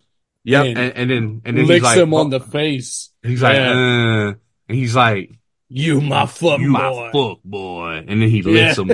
And he's all full of blood too. This is probably everybody's favorite line in the movie. My favorite line's coming, but this is up there. This is up there because, dude, this scene where you're fucking terrifying, androgynous, fucking way more masculine, way more cut and masculine is fucking laying you down and telling you you're my fuck boy and licking your face is like, brother, and you're drunk as shit. You don't have no control over this situation. Yeah. And you just tried to fight him and got your ass kicked. Yeah. Big time. Pit Lady tells him, like, you're drunk as fuck. He's yelling at her, and she tells him it's time to go to sleep. But he's defiant as fuck. He's like, I'll go to sleep when I want. I'm a man. I'm not some boy you can push around. I'm a man. And she's like, you're right. You're a man. Like building him up. She hypes him up. I wrote that down. So I was like, so he goes the fuck off on her. He's like, tell me who they are. Tell me who they are. Like all freaking out. He drinks some more and then he starts crying, but then he gets aggressive while he's crying and macho at the same time. Mm-hmm. And then that's where she hypes him up. And she's like, yeah, you're a man. So be a man. And then you're like, oh fuck. And then she goes into the other room and I mean, she gets naked to start cleaning herself like she did the first time. But she left the door open. She lets her hair down. She's being sensual. And then she does that look over the shoulder at him. Right. This is the first time she looked at him. She makes her move. Right. And she's like, over the shoulder look, it's time to party, bro. But then the movie does a weird thing where it cuts to him weeping like a boy. Yeah. Right. And he breaks down in her arms. and she's Crying. consoling him, and then it cuts immediately to Man hams. they're fucking. Yeah. Like, the movie is giving you these mixed messages right here, which is meant, I'm sure it's on purpose, and it makes you question a lot of things about masculinity. And look, I'm just saying, if you aren't paying attention to the sex scene, you probably should be. Because while she does look like she's enjoying herself, it doesn't look like she's just being a robot laying there. Right. She's also looking outside the window. And they don't show you what she's looking at. Interesting. Didn't notice Wonder that. what she's looking at. She was definitely looking at something out the window that they didn't show. And I thought she was looking at her brothers. Or whoever those fucking kids are. Sons and brothers. But, Sons, yeah. brothers, Brother, sons. We'll get there. Yeah. Yeah. Next title card is Cold Moon. So we moved on to another phase of the moon cycle. Scott's outside fucking doing the gardening. And this one kid that we learn his name is Lepus comes up and he's like, "Hey, what you doing?" And Scott's like, I'm growing food because we need to eat. He's like, "So you're a farmer? You farming?" And he's like, "Not Right. really." You farming then? What you farming for? No. And I keep saying Scott. Wyndham is explaining to him that this area has fertile dirt. Right. It's like a microcosm. And he's a like, microcosm. Yeah. "What's that?" And he's like, "Well, it's an environment, in a small environment inside of a larger environment that can sustain itself." And he's like, "You talk big." He says, "You talk big." Yeah. This is where I like Wyndham's character because he's like playing the angles. He's like, I can get this kid to befriend me. Right. And so he's like, "Yeah, I'll teach you sometime. It's hard to do that from down here, but I'll do it." And then Lepus throws him a pack of gum. And he's like, "I can Right. get you some Coca-Cola too." So Scott's like, thanks. You know, he's going to let it play out. He's not going to jump to the final conclusion. He's going to let it play out. And I like this. This is why I keep saying, Scott, I'm sorry. Wyndham's character. You're doing Scott's- good at this point, Scott. Yeah, Scott, Yeah. your character Wyndham is dope. I get what's happening here. He does find this ring and And this- keys. and And the keys. keys. Yeah. So the ring was inscribed though. It was says- inscribed. It says "Together forever, never apart." And I'm looking at this like, what the fuck is going on now? Okay. Mhm. This is where I started to put it together. And this is when I got real skeptical of our female character. I was like, oh man. I'll put it to you this way. As soon as I saw him and the way he's gardening and he's shoving the seeds into the dirt below the surface, like it all just clicked. I didn't know how far and, spoiling it, but like, I was like, oh, they're the seeds, them two. So I didn't know if it was just him or both of them that were, put in this hole, but I understood the purpose. Yes, sir. It took the ring for me a few moments later, but that's when I started to think this is something that's happening here. Right. And him fucking her is no mistake. It's no mistake. Yeah. And you get the next scene, and this is what Scott was talking about earlier when he was talking about the picture on the wall, and that's First Mother. We're learning about, like it's this her- old black and white picture, and this lady looks like a fucking Quaker. Like, just Right. picture old Quaker. She's probably like 36 years old, but she looks like she's 80. Right. Yeah. And, Because- and I like because she says, she She's says also she's ugly. ugly. yeah, and he's like, it wasn't but- my place to say. well, no, yeah, but he does. This is the first time he gives her a compliment in the entire movie. yeah, he's like, and you he- don't look like and her. Yeah, but it's such a backhanded compliment. Like, he can't say she's just like pretty. He's like, yeah, but you don't look like her. I'm like, Right. okay, all right, cool, bro. Like, I'm glad you're half-ass trying, I guess. So Given the situation, I'm with it at this point. I get it. I'm already indoctrinated. I'm on team Oh yeah, Ricky. Desert Hole. I'd have done murdered her. So Ricky's already there. So we're Okay. we're at the good in between here. so, and this is where she says, I'm but already I know, Ooga Chaga. I'm Yeah. already there, dude. but she says, she's like, I know, like, First Mother will love me always. And she's like, just like she will love this child, is what she Or says. just like yeah. I will love this child. I believe Yeah, she just like says. I will love this child. Yeah. Yes. And that's And, when he's like, "The fuck you say? Yeah. The fuck And you that's- said then, mate?" That's where he she's like, becomes unpretentious caveman. Bro. yes. So he Oh, gets yeah. pissed, but this is what she says. Calls She's her like, yeah, yeah. calls her all kinds of, go ahead, say calls that her first. calls her an inbred half-wit. Yes. I will not allow a child to be raised by an inbred half-wit. Yes. That's the line And that gave me the pause moment, and I'm like, dude, this woman's been nice to you. Let's say we don't know what's coming, right? Because Right. we don't. Yeah. This woman has done what she can for you in this pit, and has let you enter her for real. Right. Yeah. For real. Like Right. you owe her a little bit more Yeah. than All she's ever done is patch up your wounds, pull a hammer out your leg, feed you, clothe you, help wash your clothes, offer to support you in every single way, has sex with you, and Right. consoles you, and then you're just an asshole. I will admit something. I didn't see this movie the story from the perspective Scott laid out earlier, where he said he was taken advantage of while drunk, because, and maybe this is my societal bias or whatever word is the right word, But it's true. I didn't look at it as, because usually from a man's perspective, even drunk, if you're nailing somebody, hey man, it's all good.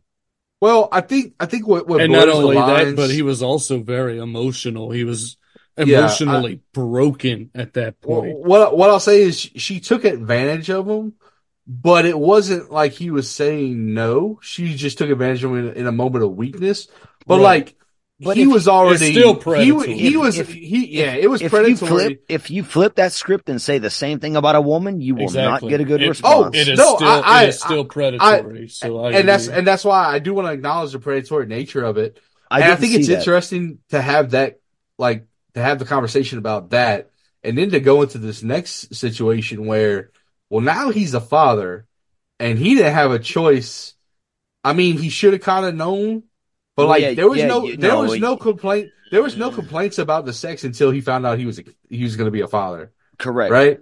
So, and this is the conversation that she's saying, because I wrote down the quote, because you don't get a whole lot of dialogue from her in the movie, only in extreme situations. So she basically says, hey, I'm not asking you to be a father. I'm telling you there's a child coming from your seed. Okay. Mhm. How you deal with this is your choice. Yeah. And he says, you did this. She says, we did this. And then he's like, well, let me rephrase. And then he blames her and says, hey, this is all by design. You designed this. And then that's when he says, hey, like, I'm not, the inbred shit. Yeah. Yeah, like this child's not gonna be raised by an inbred halfwit. That's secondary to what you're saying right now, the thing before, and that's part of what I'm like looking at as the greater whole of what the scene means. And I'm wondering what the filmmaker, the writer, the actors, everyone involved is trying to say about this scene, because it's heavy implications, but I don't know what they're exactly trying to say. But this movie is almost like presenting parenthood and womanhood from a perspective of a male who is hopeless and helpless. It's like, I wonder what they're trying to say, because when it ends, I don't know. where it ends is a desiccated corpse. Yeah, and there's a baby, and I'm like, what is this movie trying to say? And I didn't. Well, I think she says it to him shortly. My favorite line of the film, but I'll let us get there. We'll get there, because I don't know if I had this conversation with you, Travis, but I had this conversation with Ricky towards the end of the movie about what this movie is actually about. Okay. So I don't know if you remember what we talked about, Ricky, but I don't. I wasn't okay. Well, I wasn't able to talk to Scott about it, but it might have been Travis. I don't know, but we'll get there. When we get there, we'll get there. It wasn't me, because I don't remember. Point it out. Okay. So, but anyway, so after all this shit goes down and he gets mad, he goes outside and like his garden's being destroyed by some fucking birds, right? Yeah. And she immediately goes to help him. And the first thing she does, she still tries to be nice and help him with the garden. And honestly, he's just standing there upset, and she's the one that starts trying to fix the garden, and then he jumps in and kind of like proceeds to help her with it, right? And then after that, you see him sleeping on the cot again, and I'm like, damn, bro, she done exiled him. He back on the cot, bro. He back on the cot, cousin. Yeah. And then my boy does try to keep up his cardio though. He's jogging around the place. Yeah. So I do want to say, so that night, he sees her singing in the yard at night. And I thought this was an amazing image because you have the moonlight shining on her, but it's not like a full moon without clouds, right? It's a cloudy moon, full moon night. So like you get kind of her in a glow, like there's almost a light on her, but it's moonlight. And she's singing that same song again, like she did when he first like heard her and go into the bowl, right? Right. Yeah. And just the tone of that, the imagery, the sound was just keeping me in the movie, right? Like fucking amazing. Again, I'm gonna just keep pointing that out because throughout the whole movie, the score, the imagery, they just keep doing the thing. The kid Lepus returns with the soda, and Scott's like offering him help in exchange for like, I will teach you about shit if you fucking get me the fuck out of here. Yeah. And that's when Lepus mentions the palace, but he doesn't want to talk about that place. He doesn't want to talk about much of anything. And another boy shows up and takes him away. Yep. So it's like, oh, bro, your guy done got found out. Before that guy takes him away, we get a little bit of character insight because he's like, I'll take you with me. And Lepus is like, her too, because he cares about her. Mm-hmm. And he's like, yeah, her too. We'll be a big family. You know? Yes. Because he mentioned that she's pregnant and everything else. Right. She did see this interaction. And I think that'll kind of play to what's going to happen a little bit. But like, I mean, she's doing laundry and stuff outside, but like, she knows that he's talking to Lepus. Yeah. And she can hear what he's saying. So it's not like she's not aware of what's going on. That's why what happens a little bit later, I'm kind of questioning. Yes, that's why I'm pointing it out. I think she sees the conversation, but doesn't hear it so well. Maybe. But I just think that like that was kind of a weird thing for me. Mostly because of how she appoints the blame later on, right? Because Wyndham is yelling his lines, and I'm like, how can you not hear this right there within earshot? Fair. Like, I don't know, but I hear you, and because that does come into play because that's how she acts. Yeah. So then because she even asked him what they were talking about. You know. Yes. Yes. You're not wrong. Yeah. You're not wrong. So and he lies to her. He does lie. He keeps secrets. Yes. Because Scott does have a dream. This is in between what we're talking about. That's what I was about to mention next. The cosmic fucking dream he has. Oh, bro, his knee is healing and he's finally getting it bathed and it's all nice and the pit lady's washing it for him. And then there's a fucking eyeball that peeks through the fucking wound. And I'm like, God damn, what the hell is this shit? Yes, but what does it mean? And I don't want to get stupid philosophical, but like, because it's a dream, right? Obviously, he's having a dream, but the dream starts out with like, so because at this point he's exiled by the lady, right? Him and her be fighting and shit. Yeah. And so he has a dream where like they are kind of happy-go-lucky together, and she's taking care of him, and she literally fucking bends down to clean his wound on his leg, and then the wound opens up into an eye, and he wakes up shocked. So like, what?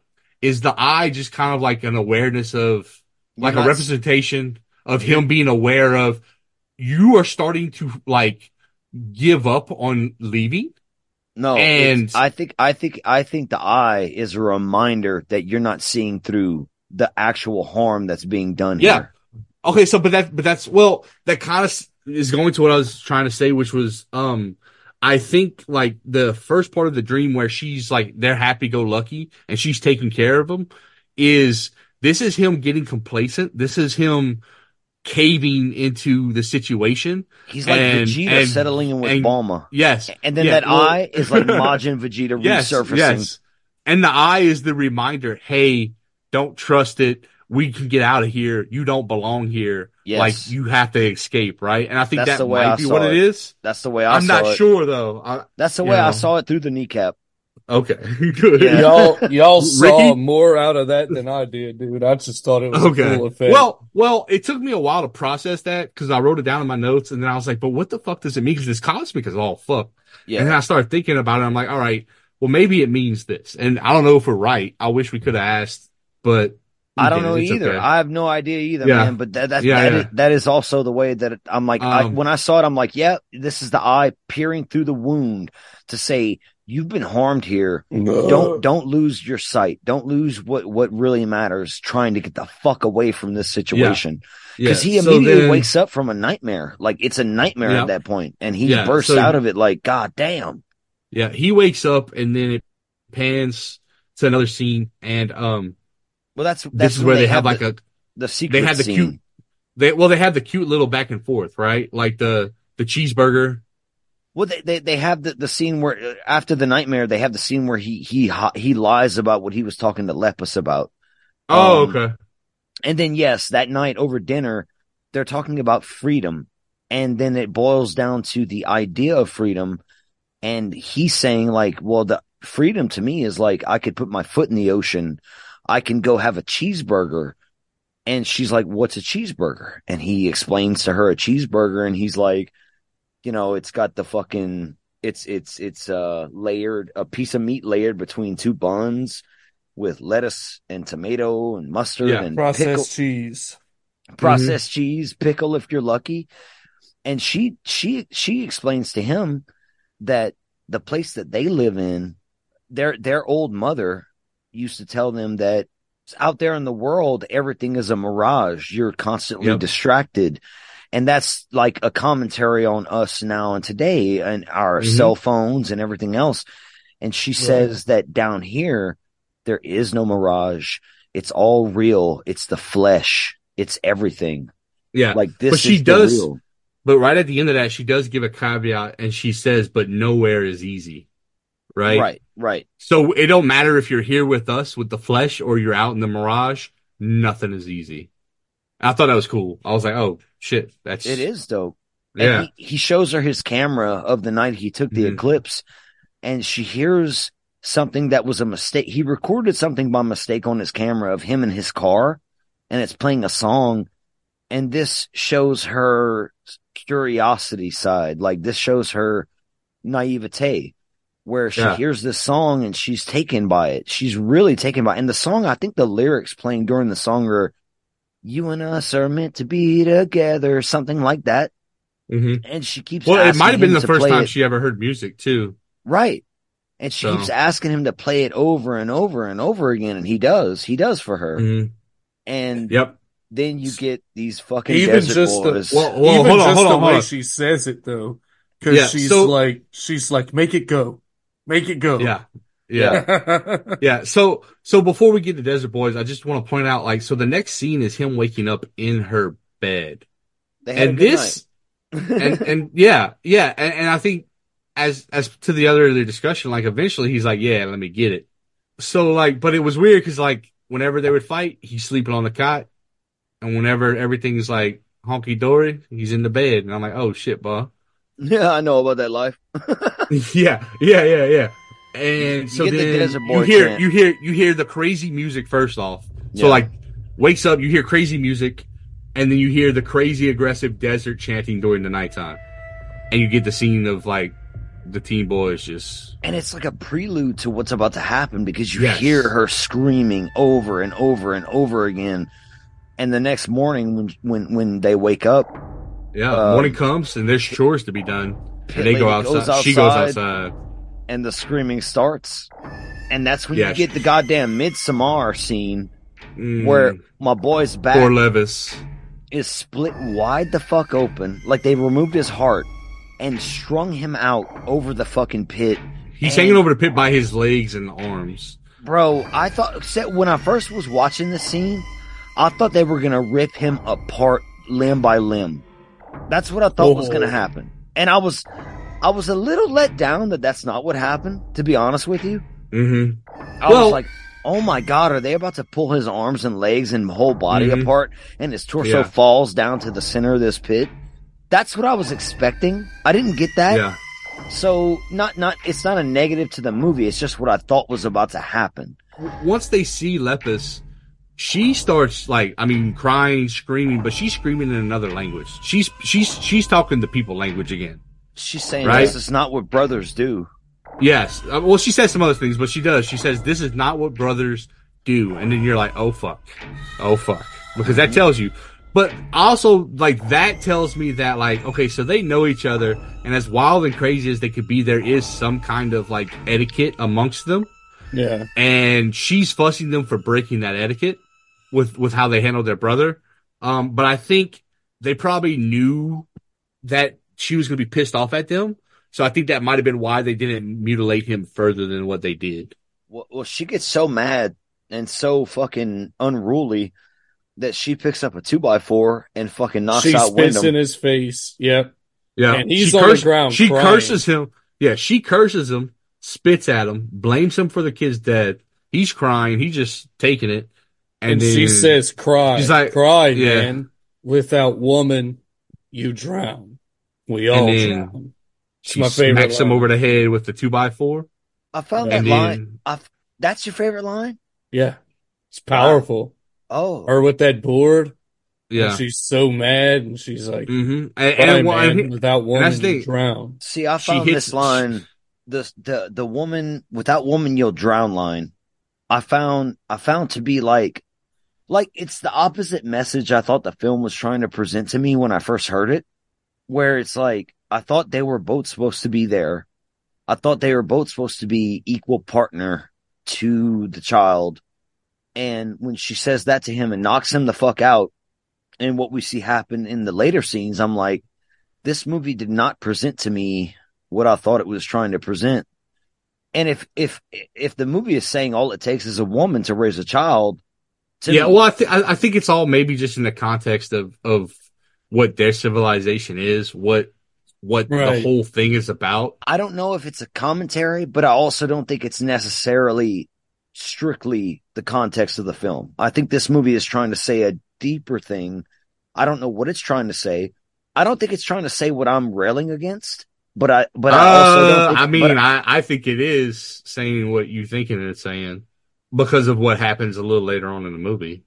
I don't know though. I don't know. Based on other things the movie says, I think it's like the failing of the fatherhood, the failing of the men who choose to stick around or don't. Cause she gave him the choice, right? Oh yeah, yeah. Well, Like, yeah. you choose to do Up what you until- up want with until- this. You choose to do what you want with this information, but this is what's happening. And if a man gets so mad and defiant and rails against everything that's his life is succumbing to in this pit, this metaphorical pit that he's in, he's gonna rail like a child. He's gonna be like a child, like he was a child. This movie might be a metaphor for accepting fatherhood, not necessarily how strong motherhood is. This movie might be a metaphor for accepting fatherhood and accepting the responsibility of it. And if you don't, this is what's going to happen to you. You will be a desiccated corpse on the landscape when you don't choose to stand up and do the right thing from the start. Maybe that's what it's saying. maybe. Yeah, And maybe. there's going to be a bunch of little hoodlums running around with no Yeah. daddies. 'Cause the whole acting time- fucking couillon.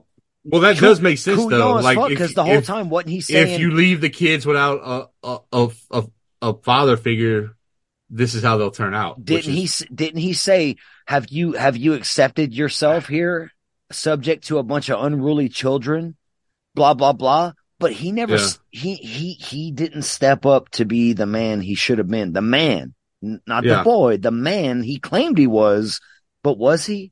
But was he? I still like that line a lot. It's just a powerful line. Oh, No, yeah, no, yeah. no, Because then no, she it's a whops power- him with that wood. It's a but I powerful think- line. And I think that's Yeah. what's giving us our conversation right here. Yeah, is that I line. think the commentary might be like the lack of fatherhood and the lack of stepping up, and how women do get stuck with that role if the men don't step up, right? And then here's the savage teenage boys in the desert left to their own devices because they didn't have somebody to guide them, lead them, and correct them as necessary. And a father figure, a supposed one, not doing the same thing, like still acting like a child, still having to be told when to stop drinking, still having to have his clothes washed. The failure of the father to lead when necessary leads to the death of his child, or a child, which would be Lepus in this situation, right? So he failed as a father. And that's where she trips out and she's like, all right, you're not going to be a father. So whop on the head. This is one interpretation of this movie, I would say. Yeah. We're not even done with it yet. So right. I mean, it's just one potential interpretation. I didn't even think about that even after the second watch, to be honest, about like the commentary on fatherhood, but it makes sense. This is the way. Makes sense. I guess I'll try to save it, but I kind of gave it away. This is the ultimate takeaway I had of that movie. Yeah, was like the lack of fatherhood, the lack of, and the rejection almost of the man, the rejection of the masculine, the male, the father in our society today. And if I'm wrong, I'm wrong. And people can say what they want and tell us about it, but I feel like that's what this movie was saying. It was and then. I want to finish. Yeah. Sorry, go ahead. No. Let's finish the movie. Yeah, I want to finish the movie because then I want to talk about like what I was talking, I think, to Ricky about last night on his character in this movie and what his value actually is. Well, after Lepus and Pit Lady knocks him out, you get the Harvest Moon. That's the next moon. He's in a cage now. Yeah. His beard is grown. His hair is long. He's basically a savage animal. And I do want to point out that, like, the last Harvest Moon was maybe a month or two before they first had sex. So you know that he's been stuck in this bowl for at least a year. Over a year. I do want to just point that out. As far as the passage of time is concerned, this is the second Harvest Moon in the movie. He's been in the bowl a year, and so who knows how long he's been in old Debo's pigeon coop. Yes. So I forgot about that line. Yep. Oh shit. So yeah, his hair is long. He's dirty as fuck. He's eating slop out of a bucket, right? He's eating like mashed potato gravy. Yeah. It's like if you let the potato salad sit too long and the water comes up, that's what he's eating. Yeah. But he does have his watch on, so he checks his watch for the time. But then he starts like rocking back and forth, whispering to himself, looking fucking deranged. Mm-hmm. But then he sees a woman on the cliff's edge. There's this hiker girl, and she's like, "This hiker girl, huh?" He's like, "Get help! Get help! Get help!" And she's like, "What?" And he's like, "Oh, shut up! Get help! Get the police!" And she's like, "Okay, I'm gonna go get help." And she leaves, and then you see the woman come out of the house. It cuts to a little bit later, right? So a little bit of time has passed, and you see the woman. She's big and pregnant, right? And she's dragging this wood to the edge of the yard. She's doing like just dragging these sticks, right? She's doing the goddamn thing right now. Yeah. And like, so I just put like firewood ? And then that's when it cuts to the next scene, which is the teenage boys find the hiker woman. Yeah.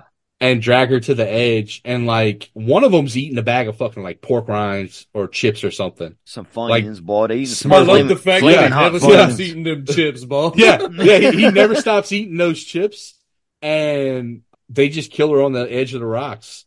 They strangle her ass. Yep, they strangle her ass, and then they laugh about it and high five. Wyndham is going crazy in his cage. Yes. He is going crazy, and I can't emphasize this enough. My brother Bilo.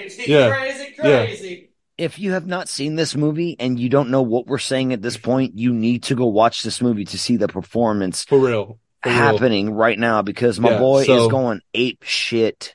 Yeah, and I write it down. Like, he trips the fuck out, and the woman ignores it the entire time. This big pregnant woman just keeps on ignoring him like he ain't shit. Yeah, and he's yelling, he's barking like a dog. He's banging on the cage with his slop bucket. Like, he's kicking the wall, making the tin shudder. It's a shit bucket, dude. He's throwing his shit against the fucking cage. Okay, yeah.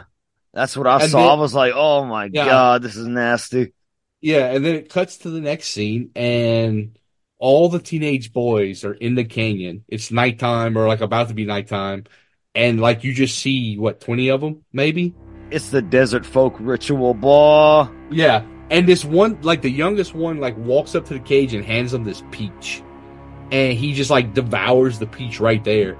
And I'm like, is this like one last little goodie Yep. before the shit goes down? Like, I'm curious what the peach signifies, because it's got to mean something, right? It's got to be the last little goodie. It's like, it's got to maybe. be the last I don't- little thing. I don't know. I feel like there's something there though that I didn't get. So I'm gonna be curious to try to figure that out. And then now this is when like the ritual begins, right? you see the pregnant lady put some leaves on her eyes. The fire gets lit. There's lots of primal screaming. There's like a ceremony or something along those lines, right? She has each one of the teenage boys comes and like drinks from her breast because she's lactating. And they do so with like a reverence, right? Yeah. Like they revere her, and it is a privilege to be drinking from her teat, right? And then that's when you see like the sheets over her head, and then what you see, and then you see a big necklace of dicks, Bro. just bruh, and so it happens so fast. A chain And- of the past. And I was like, what is that a necklace of? I was like, is that a necklace of dicks? And then at this point, this is where I realized that Ricky's no longer in Zoom, and I find out his power went out again. So I'm like, fuck. So I rewind it to the necklace of dicks because I'm like, Ricky, what do you remember last? And he's like, the necklace of dicks, maybe? I'm like, all right, cool. So I found where the necklace of dick was, paused it, waited for Ricky to join. But then Ricky couldn't join because his power never came back on. So that's when I had to swap to my cell phone to get him to watch the rest of the movie. But as it was paused, I was like, those are some fucking dicks. And like the reason it looks weird is because some of those dicks are rotten and don't quite look like dicks. Yeah. Right? So like, which I thought was a cool touch because it's like you have the fresher dicks and the older dicks that are not as fresh. Right? So yeah. So I was like, oh shit, that's like, wow, that's interesting. So then she has her she's over her head, and she consoles the brothers too. Like she doesn't just feed them, like she kind of like hugs them, right? Like, oh, like my boy, kind of. You know what I'm saying? Yeah. Yep. But then you see blood running down the sheet while it's on her head, and I was like, what's that signify? Maybe it's just part of the ritual, It's right? part of the ritual. Like a sacrificial blood, Yeah. cleansing her, maybe, or something like that. Mhm. And then they have a cutscene to the next morning, and he's back in the cage. That's this. I love this. This is when he's like, Yeah, she goes to give him a blanket, and he's like, "What the fuck is this shit?" And she tells him basically like, "Once this baby is born, you're done. Like you're done." Here's that quote that I said at the beginning of the episode, right? Where he tries to bargain with her. Well, yeah. At first, he's trying to be like, Yeah. I'm part of here. I accept it now." He's trying to. Yeah, He he says this he is was like, him. I will be the father. You will have more. We can be a family, a real family. This is him trying to bargain with the kid about fucking physics at this point. Like he's trying to just get his way out. I Yeah, get and it. he's like, you could be my queen and I could be your king. And he's like, oh wait, no, like I could be your slave. Like I will give myself to you. My heart, my soul, every molecule of my body, I will give to you and our children. We can have more children. And then she's like, no, there is no choice. There never was a choice. You never had a choice. She's basically like the desert doesn't waste anything. Yes. Which Well, he does though, by the way. Well, it does waste it. He asked her, well, then what? If you don't need me to raise this child, then what? Well, he starts screaming to her, "You Well, either well, kill me or or free me or kill me." But I think she tells him, she's basically like, I don't need you to be the father. You're just the seed. Like, I will love this child. I will raise this child. And eventually this child will be mother like me. Mm-hmm. Something along those lines, right? Those are right. I don't remember the seed line, but yeah, those are right. Yeah. So basically she says, she's like, you're not important. I'm the one that's going to educate this kid. I'm the one that's going to raise this kid. And eventually this kid will take my place. And this is where you're like, oh, fuck. Like, she was this kid at some point. She wasn't always mother. She was the child that was being raised to be the next mother, right? Yeah. And you do kind of notice that, like, all the kids up top, most of them are boys. I think there might be like one little girl, maybe. Yeah, but like there's like one. Yeah, but most of of them are boys, right? Yeah. But so she gives him this quote, and I'm like, holy shit! I was like, that's kind of an epic quote, right? Because she's basically just saying, I don't need you. I'm gonna do this, and this kid will be fine. This kid will turn out like me. And when she starts having the baby, and he's locked in that cage, she starts freaking the fuck out. And this is when she goes to get him, and she's like, "Oh my God, help me, help me!" And he gets the choice between helping her and escaping on that ladder. And he freezes in between the choice. He's like, he's going to the ladder, but then he hears the baby crying and he stops and he turns around and he sees her with the baby and he goes back to his fucking pit lady with the baby. And he's like, this is my child. He takes the child from her, he kisses it, he loves it. He thinks, I guess in his mind, like, this is my new life now. He finally accepts it. He finally accepts it. He does. He hands the baby back over to her and she's like, I will love this child. I will raise this child. I will teach this child, and you have served your purpose. Yep. And neck slash. And cosmic sperm scene. And I thought it was funny because, like, he was running to the ladder. I'm like, what you gonna do? Fight all these teenage boys that you couldn't beat at the top? Yeah. You were never getting out of there. Mm-mm. I thought it was cool that, like, at the last second, I guess he chose to take care of his kid. You know, it didn't save him though. You get the Beaver Moon title card, and then the pit lady is taking care of the little girl. It turns out that they're folding all the clothes, putting them back in the chest. She folds all his clothes nicely, wraps his belt up in a circle, and takes his camera and puts it in that fucking blue chest of what I'm assuming is a bunch of men's clothes from all of her sperm donors. Yeah. And this is where the movie climbs out of its fucking pit, and it leaves us with its title card. Its title card sequence, which is dope as fuck, with this fucking folk song that's playing at the end. And they show his body. Like, oh God, decomposed. Just sitting there in the same spot. They literally slit his throat and left him right there. The desecrated father corpse just fucking rotting away. They should have ate him. Well, I thought they would. I thought they would too. Nothing in the desert goes to waste. And I'm like, I guess not. But I mean, his body can also just be nutrients for the soil to plant more shit. So that's also true. That sounds less fun than eating it. Yeah. But I told Ricky, I was like, so like you're gonna take all his clothes, but you're not gonna take like his boots off his feet because like that's kind of useful to have in the desert, like walking boots. Yeah. You know, fuck it. Yeah, like true. I get if you don't want to take the clothes because it's got blood on it because you sliced his neck, but like you keep the boots. Man, like why are we wasting shit, bro? Cut them clothes up, man. That's a good rag, bro. Yeah, well, I'm like, you sit here. Dirty. Yeah, you sit here. You're saying there's nothing wasted in the desert. You wasted a perfectly good pair of boots right there. I don't know what the fuck you're doing. You wasted a perfectly. Perfectly. You wasted a perfectly. Shut up, man. Are we talking like a Louis Vuitton purse or? You wasted a perfectly good corpse of a person. Sorry. Yeah. No, you're good. Damn.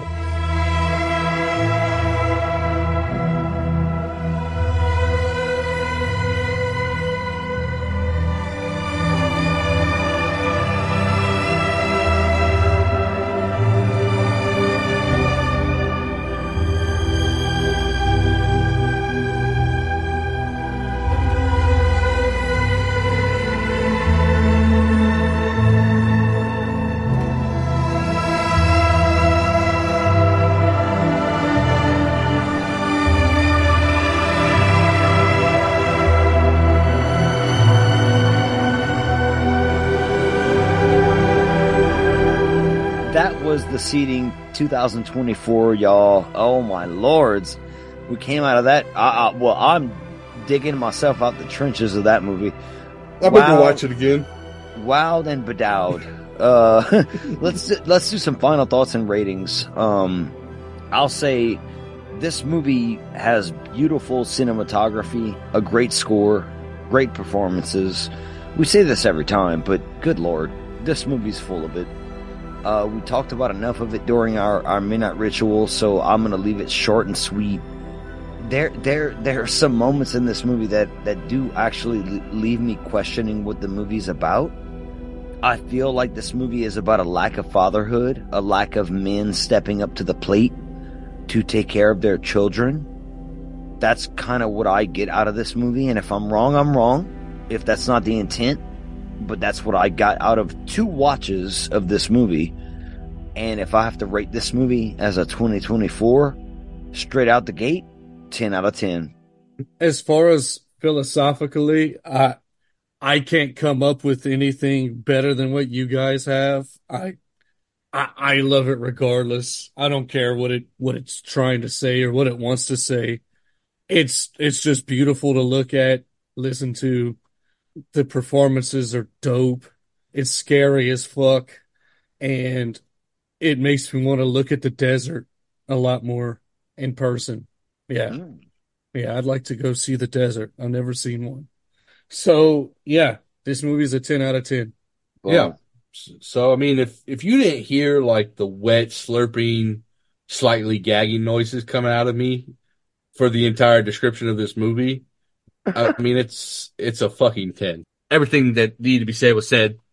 Iconic imagery, sound design, story, acting, plot of the story. As far as like the social commentary, I mean, I think it makes sense that it's a commentary about like the fatherhood, or just, I guess, the choices that not being a father can lead up to and make, or leave others to pick up the slack, like just being a single mom, maybe, you know.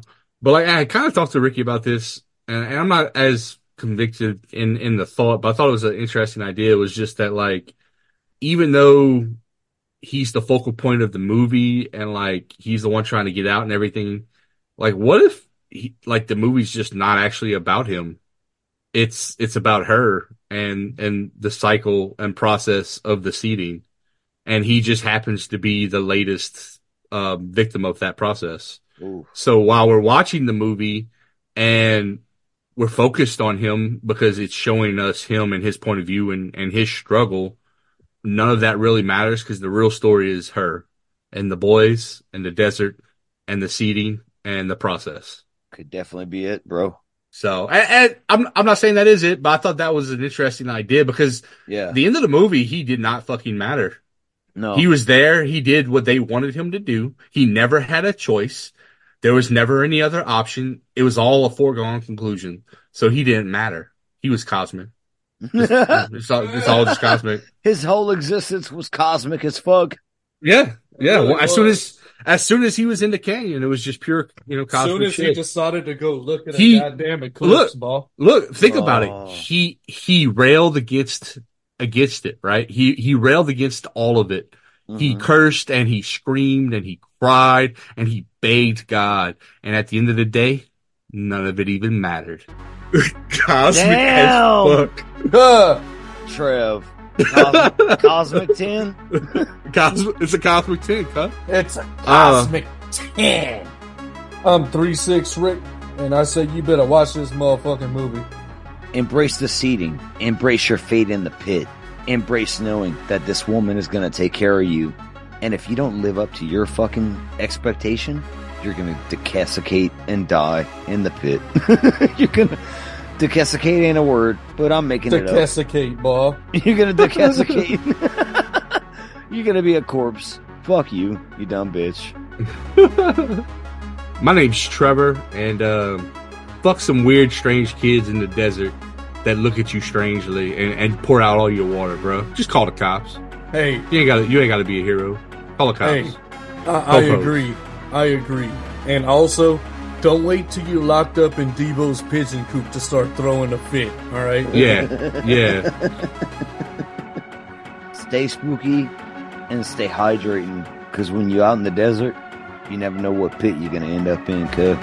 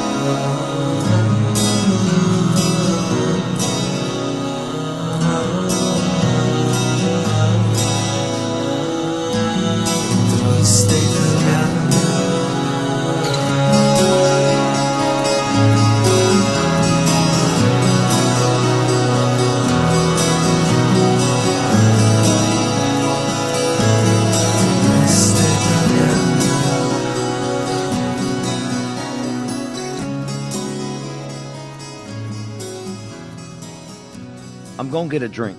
Okay. Just FY. Can you still hear us? FY. No, I can't. But go ahead. Okay. No. Well, Okay. we'll wait. Edit. No. Edit. Edit. Edit. Edit. Edit. Edit. Edit. Edit. Edit. Edit. Edit. Edit. Edit. Cody Co. Edit. Cody. Edit. Edit. Grindhouse. Edit. Shut the fuck up, Travis. Edit. Grind shoe. Edit. The grind shoe. You can't grind a house, but you can grind a shed. Edit. Edit. Edit. Edit. Edit. Sa. Edit sigh. Edit. Edit. Edit. Edit. Edit. What are you talking about? Edit. Edit. Oh, Edit. okay. Edit. Okay, I'm done. Edit.